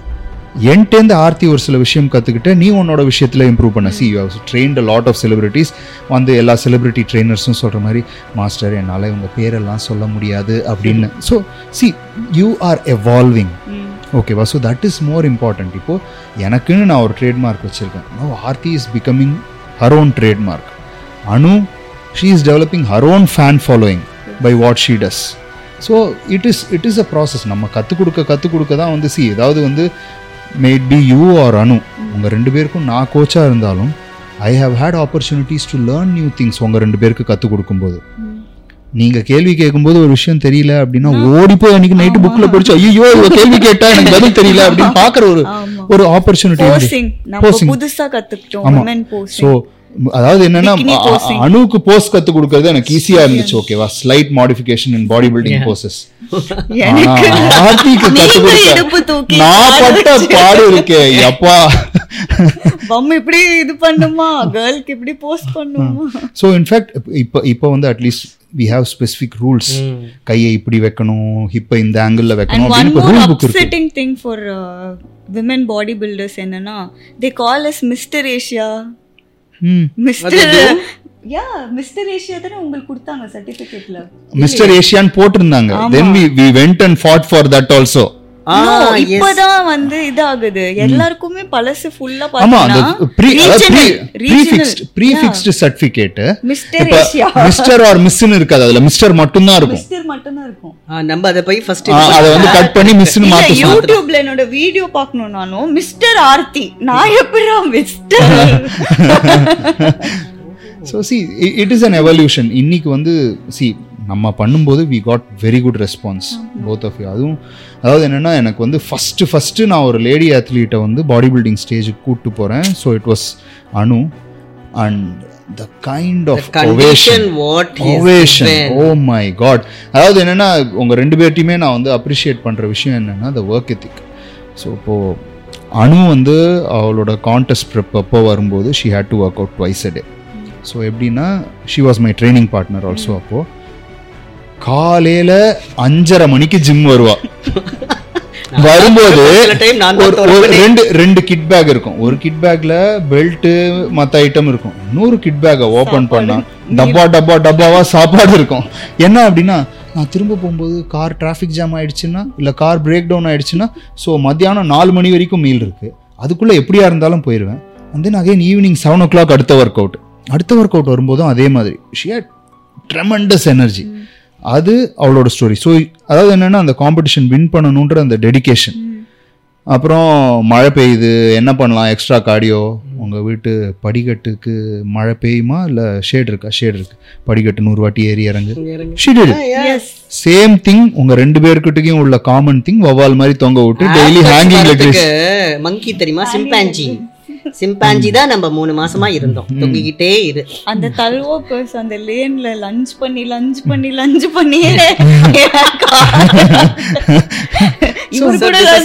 டாக்டர் கூட சேர்ந்து jumping squats.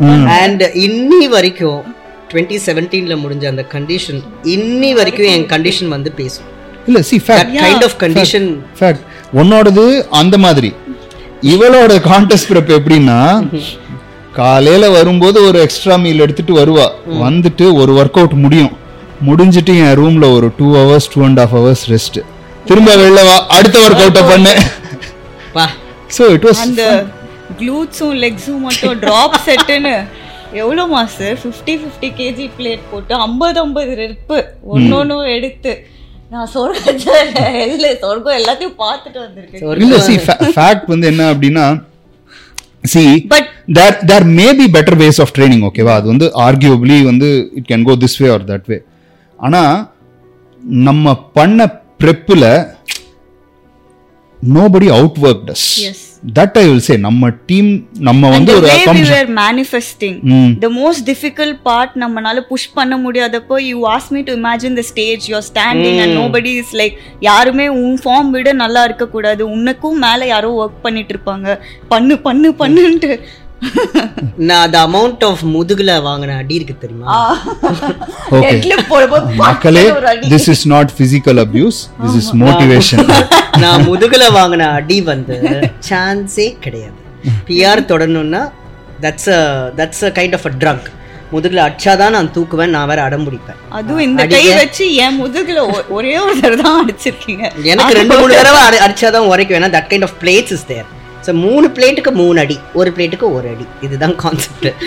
see the point is என்ன அப்படின்னா see என்ன சொன்னாலும் the reason why we became a team the common interest. Work பண்ணாதான் ரிசல்ட் வரும், more work you do more results அப்படின்னுட்டு we are ready to work hard. மற்றவங்கெல்லாம் பார்க்காத zone of பெயினை பார்க்கறதுக்கு அதாவது என்ன அப்படின்னா, the way people think Aarthi வந்து வெறும் பிக்கினி அத்லீட் தானே அப்படின்னு சொல்கிறவங்க இருக்காங்க. Okay, I'm not trying to get it down. But அவள் காம்படிஷன் பண்ணும்போது 52-53 kg வெயிட்டில் 100 kg போட்டு ஸ்குவாட் பண்ணுவாள். தேர் ஹாவ் பீன் அக்கேஷன்ஸ் வேர் அவள் கண்லேருந்து இப்படி டியர்ஸ் ஓடும். என்னம்மா நிறுத்தணுமா, இல்லை மாஸ்டர் செய்கிறேன் அப்படின்ட்டு அவள் பண்ணுவா.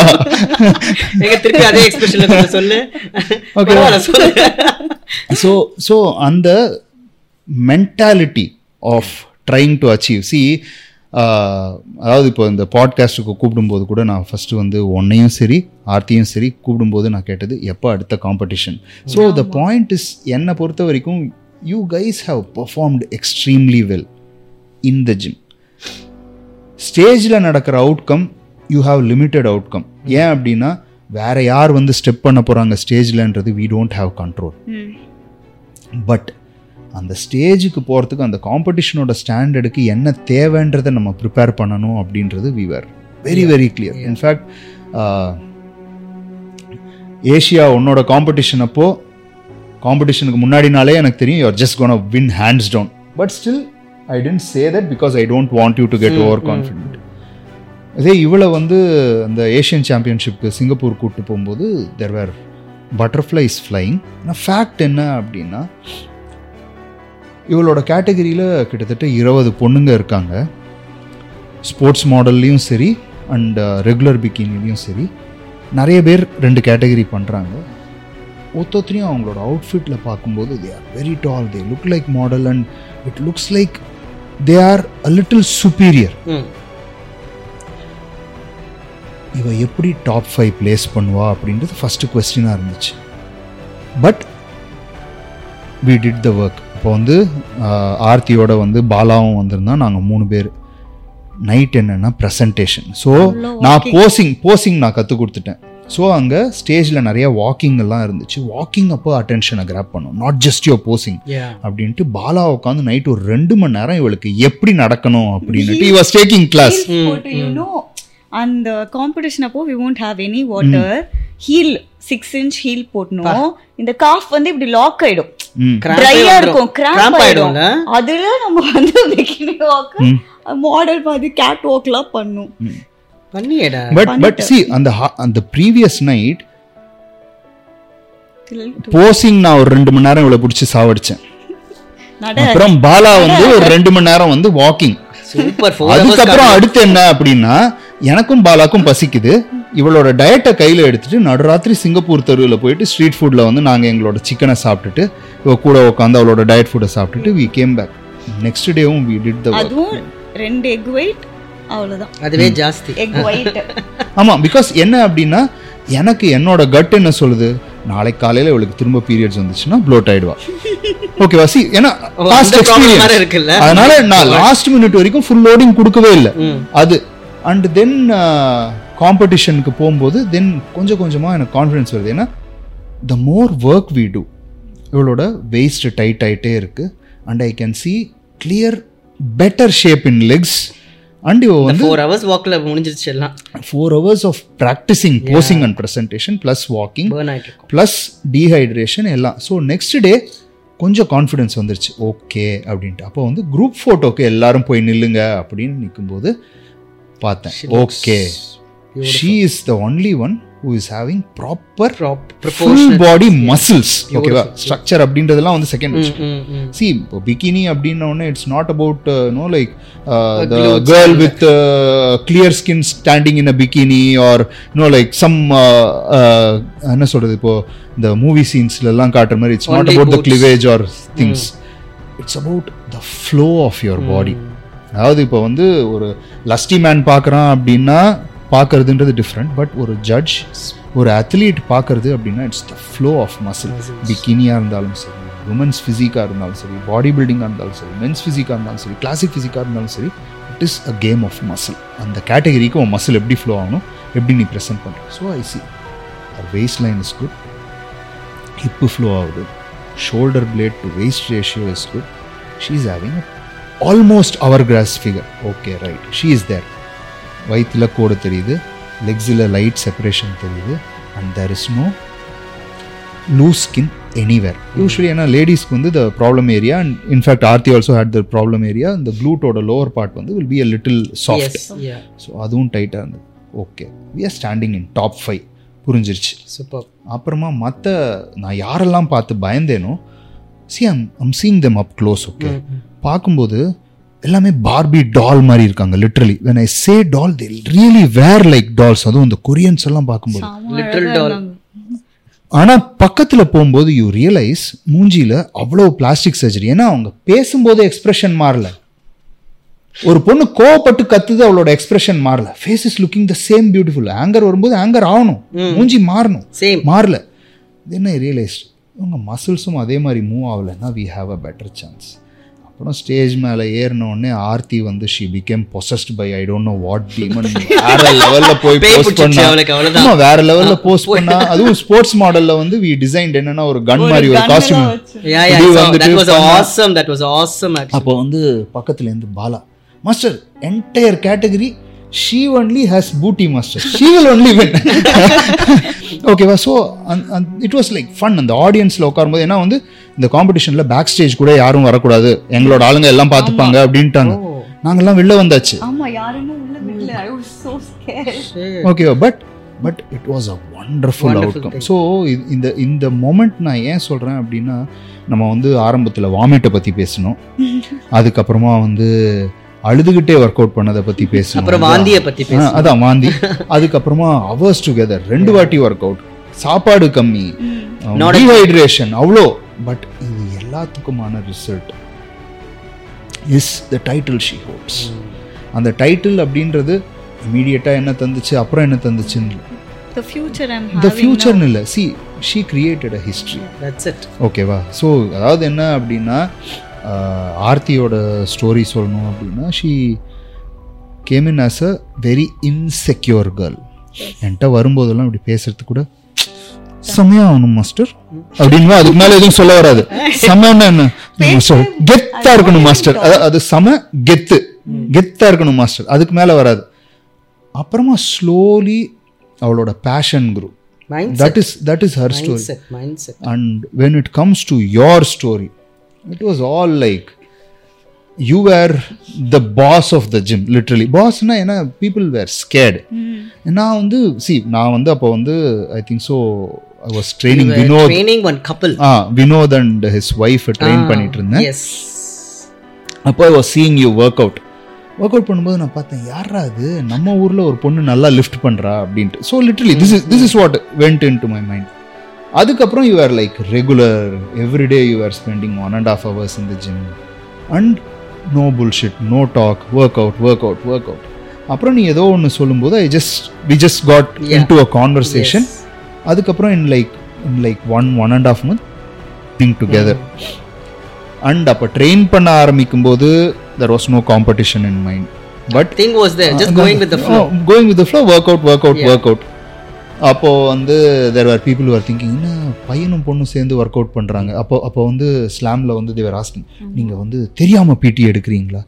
நானும் மெம்பர்ஷிப் வச்சுருக்கேன், ஒர்க் அவுட் 2 பேரும் ஒன்றா பண்ணுறோம் அப்படின்னும் போது they were not able to understand. But later on they understood, okay இது ரெண்டும் ட்ரைனிங் வந்து பிடி பண்ணுற கேஸ் இல்லை, இது ரெண்டும் ஒர்க் அவுட் பைத்தியம் அப்படின்னு புரிஞ்சிச்சு. So they just left it off. In 1.5 மணி நேரம் ஸ்குவாட் எல்லாம் ஓடும், ஓகேவா? அப்போ வந்து ஒரு சில பேர்லாம் வந்து எனக்கு இந்த ஸ்குவாட் ரேக்ல தான் பண்ணும் அப்படின்னு, மெயினா அது இன்னர் டெஸ்ட் பெஞ்ச் நடுவுல போட்டு பெஞ்ச் ஸ்குவாட்ஸ் சொல்லவே சொல்லாத. மை காட், நான் பண்ணி ஃப்ராங்கா சொல்லனா அடுத்த டேவே எனக்கு பீரியட்ஸ். ஸோ அப்பெல்லாம் வந்து they will come and say, நீங்களே வந்து இவ்வளோ நேரம் பண்ணா எப்படி அப்படின்னு போது, that's good and bad in it. நான் சொல்லுவேன், இவ்வளோ செட் பிளான் பண்ணியிருக்கோம், நீங்கள் பண்ணுறீங்க அப்படின்னா இந்த கேஜில் இந்த பக்கமும் இருக்குது அந்த பக்கமும் இருக்குது, அந்த பக்கம் நீங்கள் வெஸ்ட் பண்ணுங்க. இல்லை எனக்கு இங்கே வச்சாதான் கண்ணாடி தெரியும் அப்படின்னா சரி ஓகே நம்ம ஆல்டர்னேட் பண்ணிக்கலாம். நான் வந்து 150 கிலோ போட்டிருக்கேன், நீங்கள் எவ்வளோ போட போகிறீங்க? 2 சைடும் 5 kg. நீங்கள் என்ன பண்ணுங்க, 150 கிலோ கழட்டி வச்சுட்டு 5 kg போட்டு நீங்கள் ஒரு செட் பண்ணிட்டு திரும்ப 150 கிலோ லோட் பண்ணுங்க, நான் வந்து ஆல்டர்னேட் பண்ணுறேன் அப்படின்னு. So that created problem. நான் பண்ணது கரெக்டாக தப்பான்றது இல்லை. But that time see every bodybuilder is selfish. நமக்கு நம்ம ஒர்க் அவுட் முக்கியம். So I did it. So அந்த மாதிரி we worked out. So we won't stop with 2-3 sets. It will go on 10 sets. Minimum 10 sets தான். அப்போ என்ன அர்த்தம்? half an hour 1 hour நீ இப்போ கிளம்புடான்ற மாதிரி தான் அர்த்தம். So அது and then like அது we will work out and then அதுக்கப்புறமா வந்து we decided சரி ஒரு காம்படிஷன் சும்மா பண்ணி பார்க்கலாமே. நம்ம ஊரில் என்ன காம்படிஷன் வருது, நம்ம லோக்கல் காம்படிஷன் இல்லை, ஓகே மிஸ் ஏஷியா வருதா, ஓகே பண்ணலாம், ட்ரை பண்ணலாம். ஸோ காம்படிஷனுக்கு ப்ரிப்பேர் ஆகும்போது லைக் ஃபர்ஸ்ட் டைம் நாபாக்கே ஸோ அந்த the kind of conditioning we got. அதாவது இவளோடது ஒரு ஃபோட்டோவில் வந்து முதுகில் கிறிஸ்மஸ் ட்ரீ தெரியுற மாதிரி வீடியோ அப்படி ட்ரைசெப்ஸ் பிரஸ் பண்ணும்போது நாங்கள் பார்த்தோம். அதை பார்த்துட்டு யாருக்கும் நம்பிக்கையே வரல. என்னது ஒரு பொண்ணு இவ்வளோ கண்டிஷனா அப்படின்ட்டு. தென் நீ ஓகே நம்ம வின் பண்ணுறோம் லூஸ் பண்ணுறோம் யார் வராங்க தெரியாது, but we are creating a huge damage அப்படின்ட்டு. அதுக்கப்புறம் பல பேர் கூப்பிட்டாங்க. அதுக்கப்புறமா பல பேர் impossible. So the moment I opened my towel, அப்போலாம் வந்து இப்போ மாதிரி இன்ஸ்டாகிராம் அதெல்லாம் இல்லை, இப்போலாம் வந்து வீடியோவும் எடுக்கல. when we painting and all that எடுத்தனா டிஃப்ரெண்டாக இருந்திருக்கும். ஓப்பன் பண்ணும்போது நம்ம வாக்கிங் இல்லை, அந்த பசங்க வந்து பின்னாடி இருந்தாங்க. ஒரு கிட்டத்தட்ட ஒரு 20 contestants was just there. Every single head you can see turning like this. Yes. No, everybody stood and clapped for you. இல்ல அது மட்டும் இல்ல, அந்த காம்படிஷன்ல there were two things that happened. ஒன்னு overall for women அப்படினுட்டு bikini division கொடுத்த உடனே I got furious. என்ன ஜட்ஜ்மென்ட்ல there is one sports model, there is one bodybuilder, there is one bikini. இதுல பிகினிக்கு எப்படி கொடுப்பீங்க அப்படின்னா பிகினிக்கு தான் நாங்க பைக் டிசைட் பண்ணிருக்கோம் அப்படினுட்டு வளரிட்டாங்க. ஜட்ஜ்மெண்டே பண்ணல. அப்போ I had a fight. அது நிறைய பிரச்சனை ஆச்சு. and then like அதுக்காக வந்து கோவப்பட்டு அதில் ஒரு சில பேர் வந்து இப்போ நடந்த என்பிசி காம்படிஷன் அதுக்குன்னு வேணும்ட்டு வந்தெல்லாம் பிரச்சனை பண்ணாங்க. But they had no grounds to fight. But அது அந்த செகண்ட் திங் வந்து எப்போ வந்து ஐ ஃபெல்ட் மோர் சக்ஸஸ்ஃபுல் அப்படின்னா, ஒரு கோச்சாக நான் வந்து அவளுக்கு ஹெல்ப் பண்ணேன் அப்படின்றத விட ஐ கைடட் ஹர்னு நான் சொல்லணும். பிகாஸ் வரும்போதே she knew everything about the sport. I just had to find tune and show her certain directions. அவ்வளோதான். வின் பண்ண உடனே ஒருத்தர் வந்து நான் கோச் பண்ணேன் இவங்கள, நான் கோச் பண்ணேன் அப்படின்ட்டு நிறைய பேர் பேசினாங்க. அப்போ வந்து எனக்கு வந்து ஃபன்னியாக இருக்கும். Nobody is gonna change. But என்ன அப்படின்னா, எந்த அளவுக்கு சக்ஸஸ் ரீச் ஆயிருந்தா எல்லாரும் சொந்தம் கூட ட்ரை பண்ணுவாங்க அப்படின்றது it was a good thing. So உங்கள் ரெண்டு பேரோடதுலையுமே வந்து like I gained satisfaction, job satisfaction. So that was an amazing thing. And the job satisfaction அப்படின்றத விட when I called you back, ஏன்னா you got inspired from Anu and உன்னோட காம்படிஷனுக்கு வந்து உன்னோட cheer leadக்கு ஃபர்ஸ்ட் வந்து Anu came. ஓகேவா? So உன்னோட சவுத் இந்தியா காம்படிஷனுக்கு. So it is like a team. we have always been a team. சரி பேசலாம் அப்படின்ட்டு இன்ஃபேக்ட் வந்து சந்தியா வாஸ் டெல்லிங், நீ ஆர்த்தி அனுவெல்லாம் கூப்பிடவே இல்லையே, கூப்பிட்டுருவோம் ஆளுக்கு ஒரு எபிசோடு அப்படின்னு. இல்லை அவங்க ரெண்டு பேரையும் சேர்த்து கூப்பிடு, they will make an amazing team. இல்லை எப்போவுமே அவங்க ஒருத்தர் காம்படிஷனுக்கு சியர் பண்ணுவாங்க. Then I called. I know Anu is not a person who comes out often. நான் சொன்ன உடனே ஷீ டிடன்ட் சே நோ. நீ I know you are having evening clients, அந்த கிளைண்ட்ஸ் எல்லாம் you had to shift it for this. So thank you for accepting the invite first. Okay, let me complete. And most important of all, the memories எல்லாம் cherish பண்ணி ஹாப்பியா இருக்கிறதுக்கு you sat down for a conversation. Yes. We also need that na. That's a more satisfying thing. So thanks. It's a 3 years journey, master. திருப்பியும் create பண்ணலாமா ஹிஸ்டரியா? ரெடியா? நான் ready. நீங்க ரெடியா? நீ ரெடியா? Ready. Okay, thank you. See, he always says one thing which I'll just finish it. Okay, நான் ஃபர்ஸ்ட் நான் கேட்டேன், பாடி பில்டிங் ஸ்டேஜில் நான் பண்ணலாமா அப்படின்னு. அவர் சொன்னார், நீ சூஸ் பண்ண மாட்டேன் எதையுமே, உன்னை பாடி பில்டிங் சூஸ் பண்ணிச்சுன்னா நீ கண்டிப்பாக பண்ணுவேன் அப்படின்னு. That words I will never forget. So we don't choose anything. If it chooses you, grab it. True. So that's what it is. என்கிட்ட கன்சிஸ்டன்சி, இந்த மாதிரி மூவி டயலாக்லாம் நான் அடிச்சேன்னு எனக்கு இப்பதான் தெரியுது. மாஸ்டர் நீங்க நிறைய சொல்லி கொடுத்திருக்கீங்க. எல்லாம் பண்ணாத எனக்கு தான் தெரியும். Not small. My life. Okay, no emotion. Thank you. Okay, thank you மக்களே, தேங்க்யூ வெரி மச். தேங்க்யூ மக்களே, Thank you. So episode 7 comes to an end. இந்த எபிசோடில் நிறைய விமன் ரிலேட்டட் விஷயங்கள்லாம் டிஸ்கஸ் பண்ணோம். அண்ட் ஓவரால் எங்களோட ஜேர்னி ஆஸ் அ டீம் இது எல்லாமே டிஸ்கஸ் பண்ணோம். இது ரிலேட்டடாக உங்களுக்கு எதெல்லாம் பிடிச்சிருந்தது ஆர் நாங்கள் பேசுனதுலேருந்து உங்களுக்கு ஏதாவது கொஸ்டின்ஸ் இருக்குது அப்படின்னா மறக்காமல் கமெண்ட் செக்ஷனில் போடுங்க. And most important of all, இதில் வந்த நாலேஜ் உங்களுக்கு பிடிச்சிருந்தது அப்படின்னா இந்த வீடியோவை உங்கள் நண்பர்கள் எல்லாரோடையும் ஷேர் பண்ணிக்கோங்க. Until my next episode, this is your Bigly, over and out.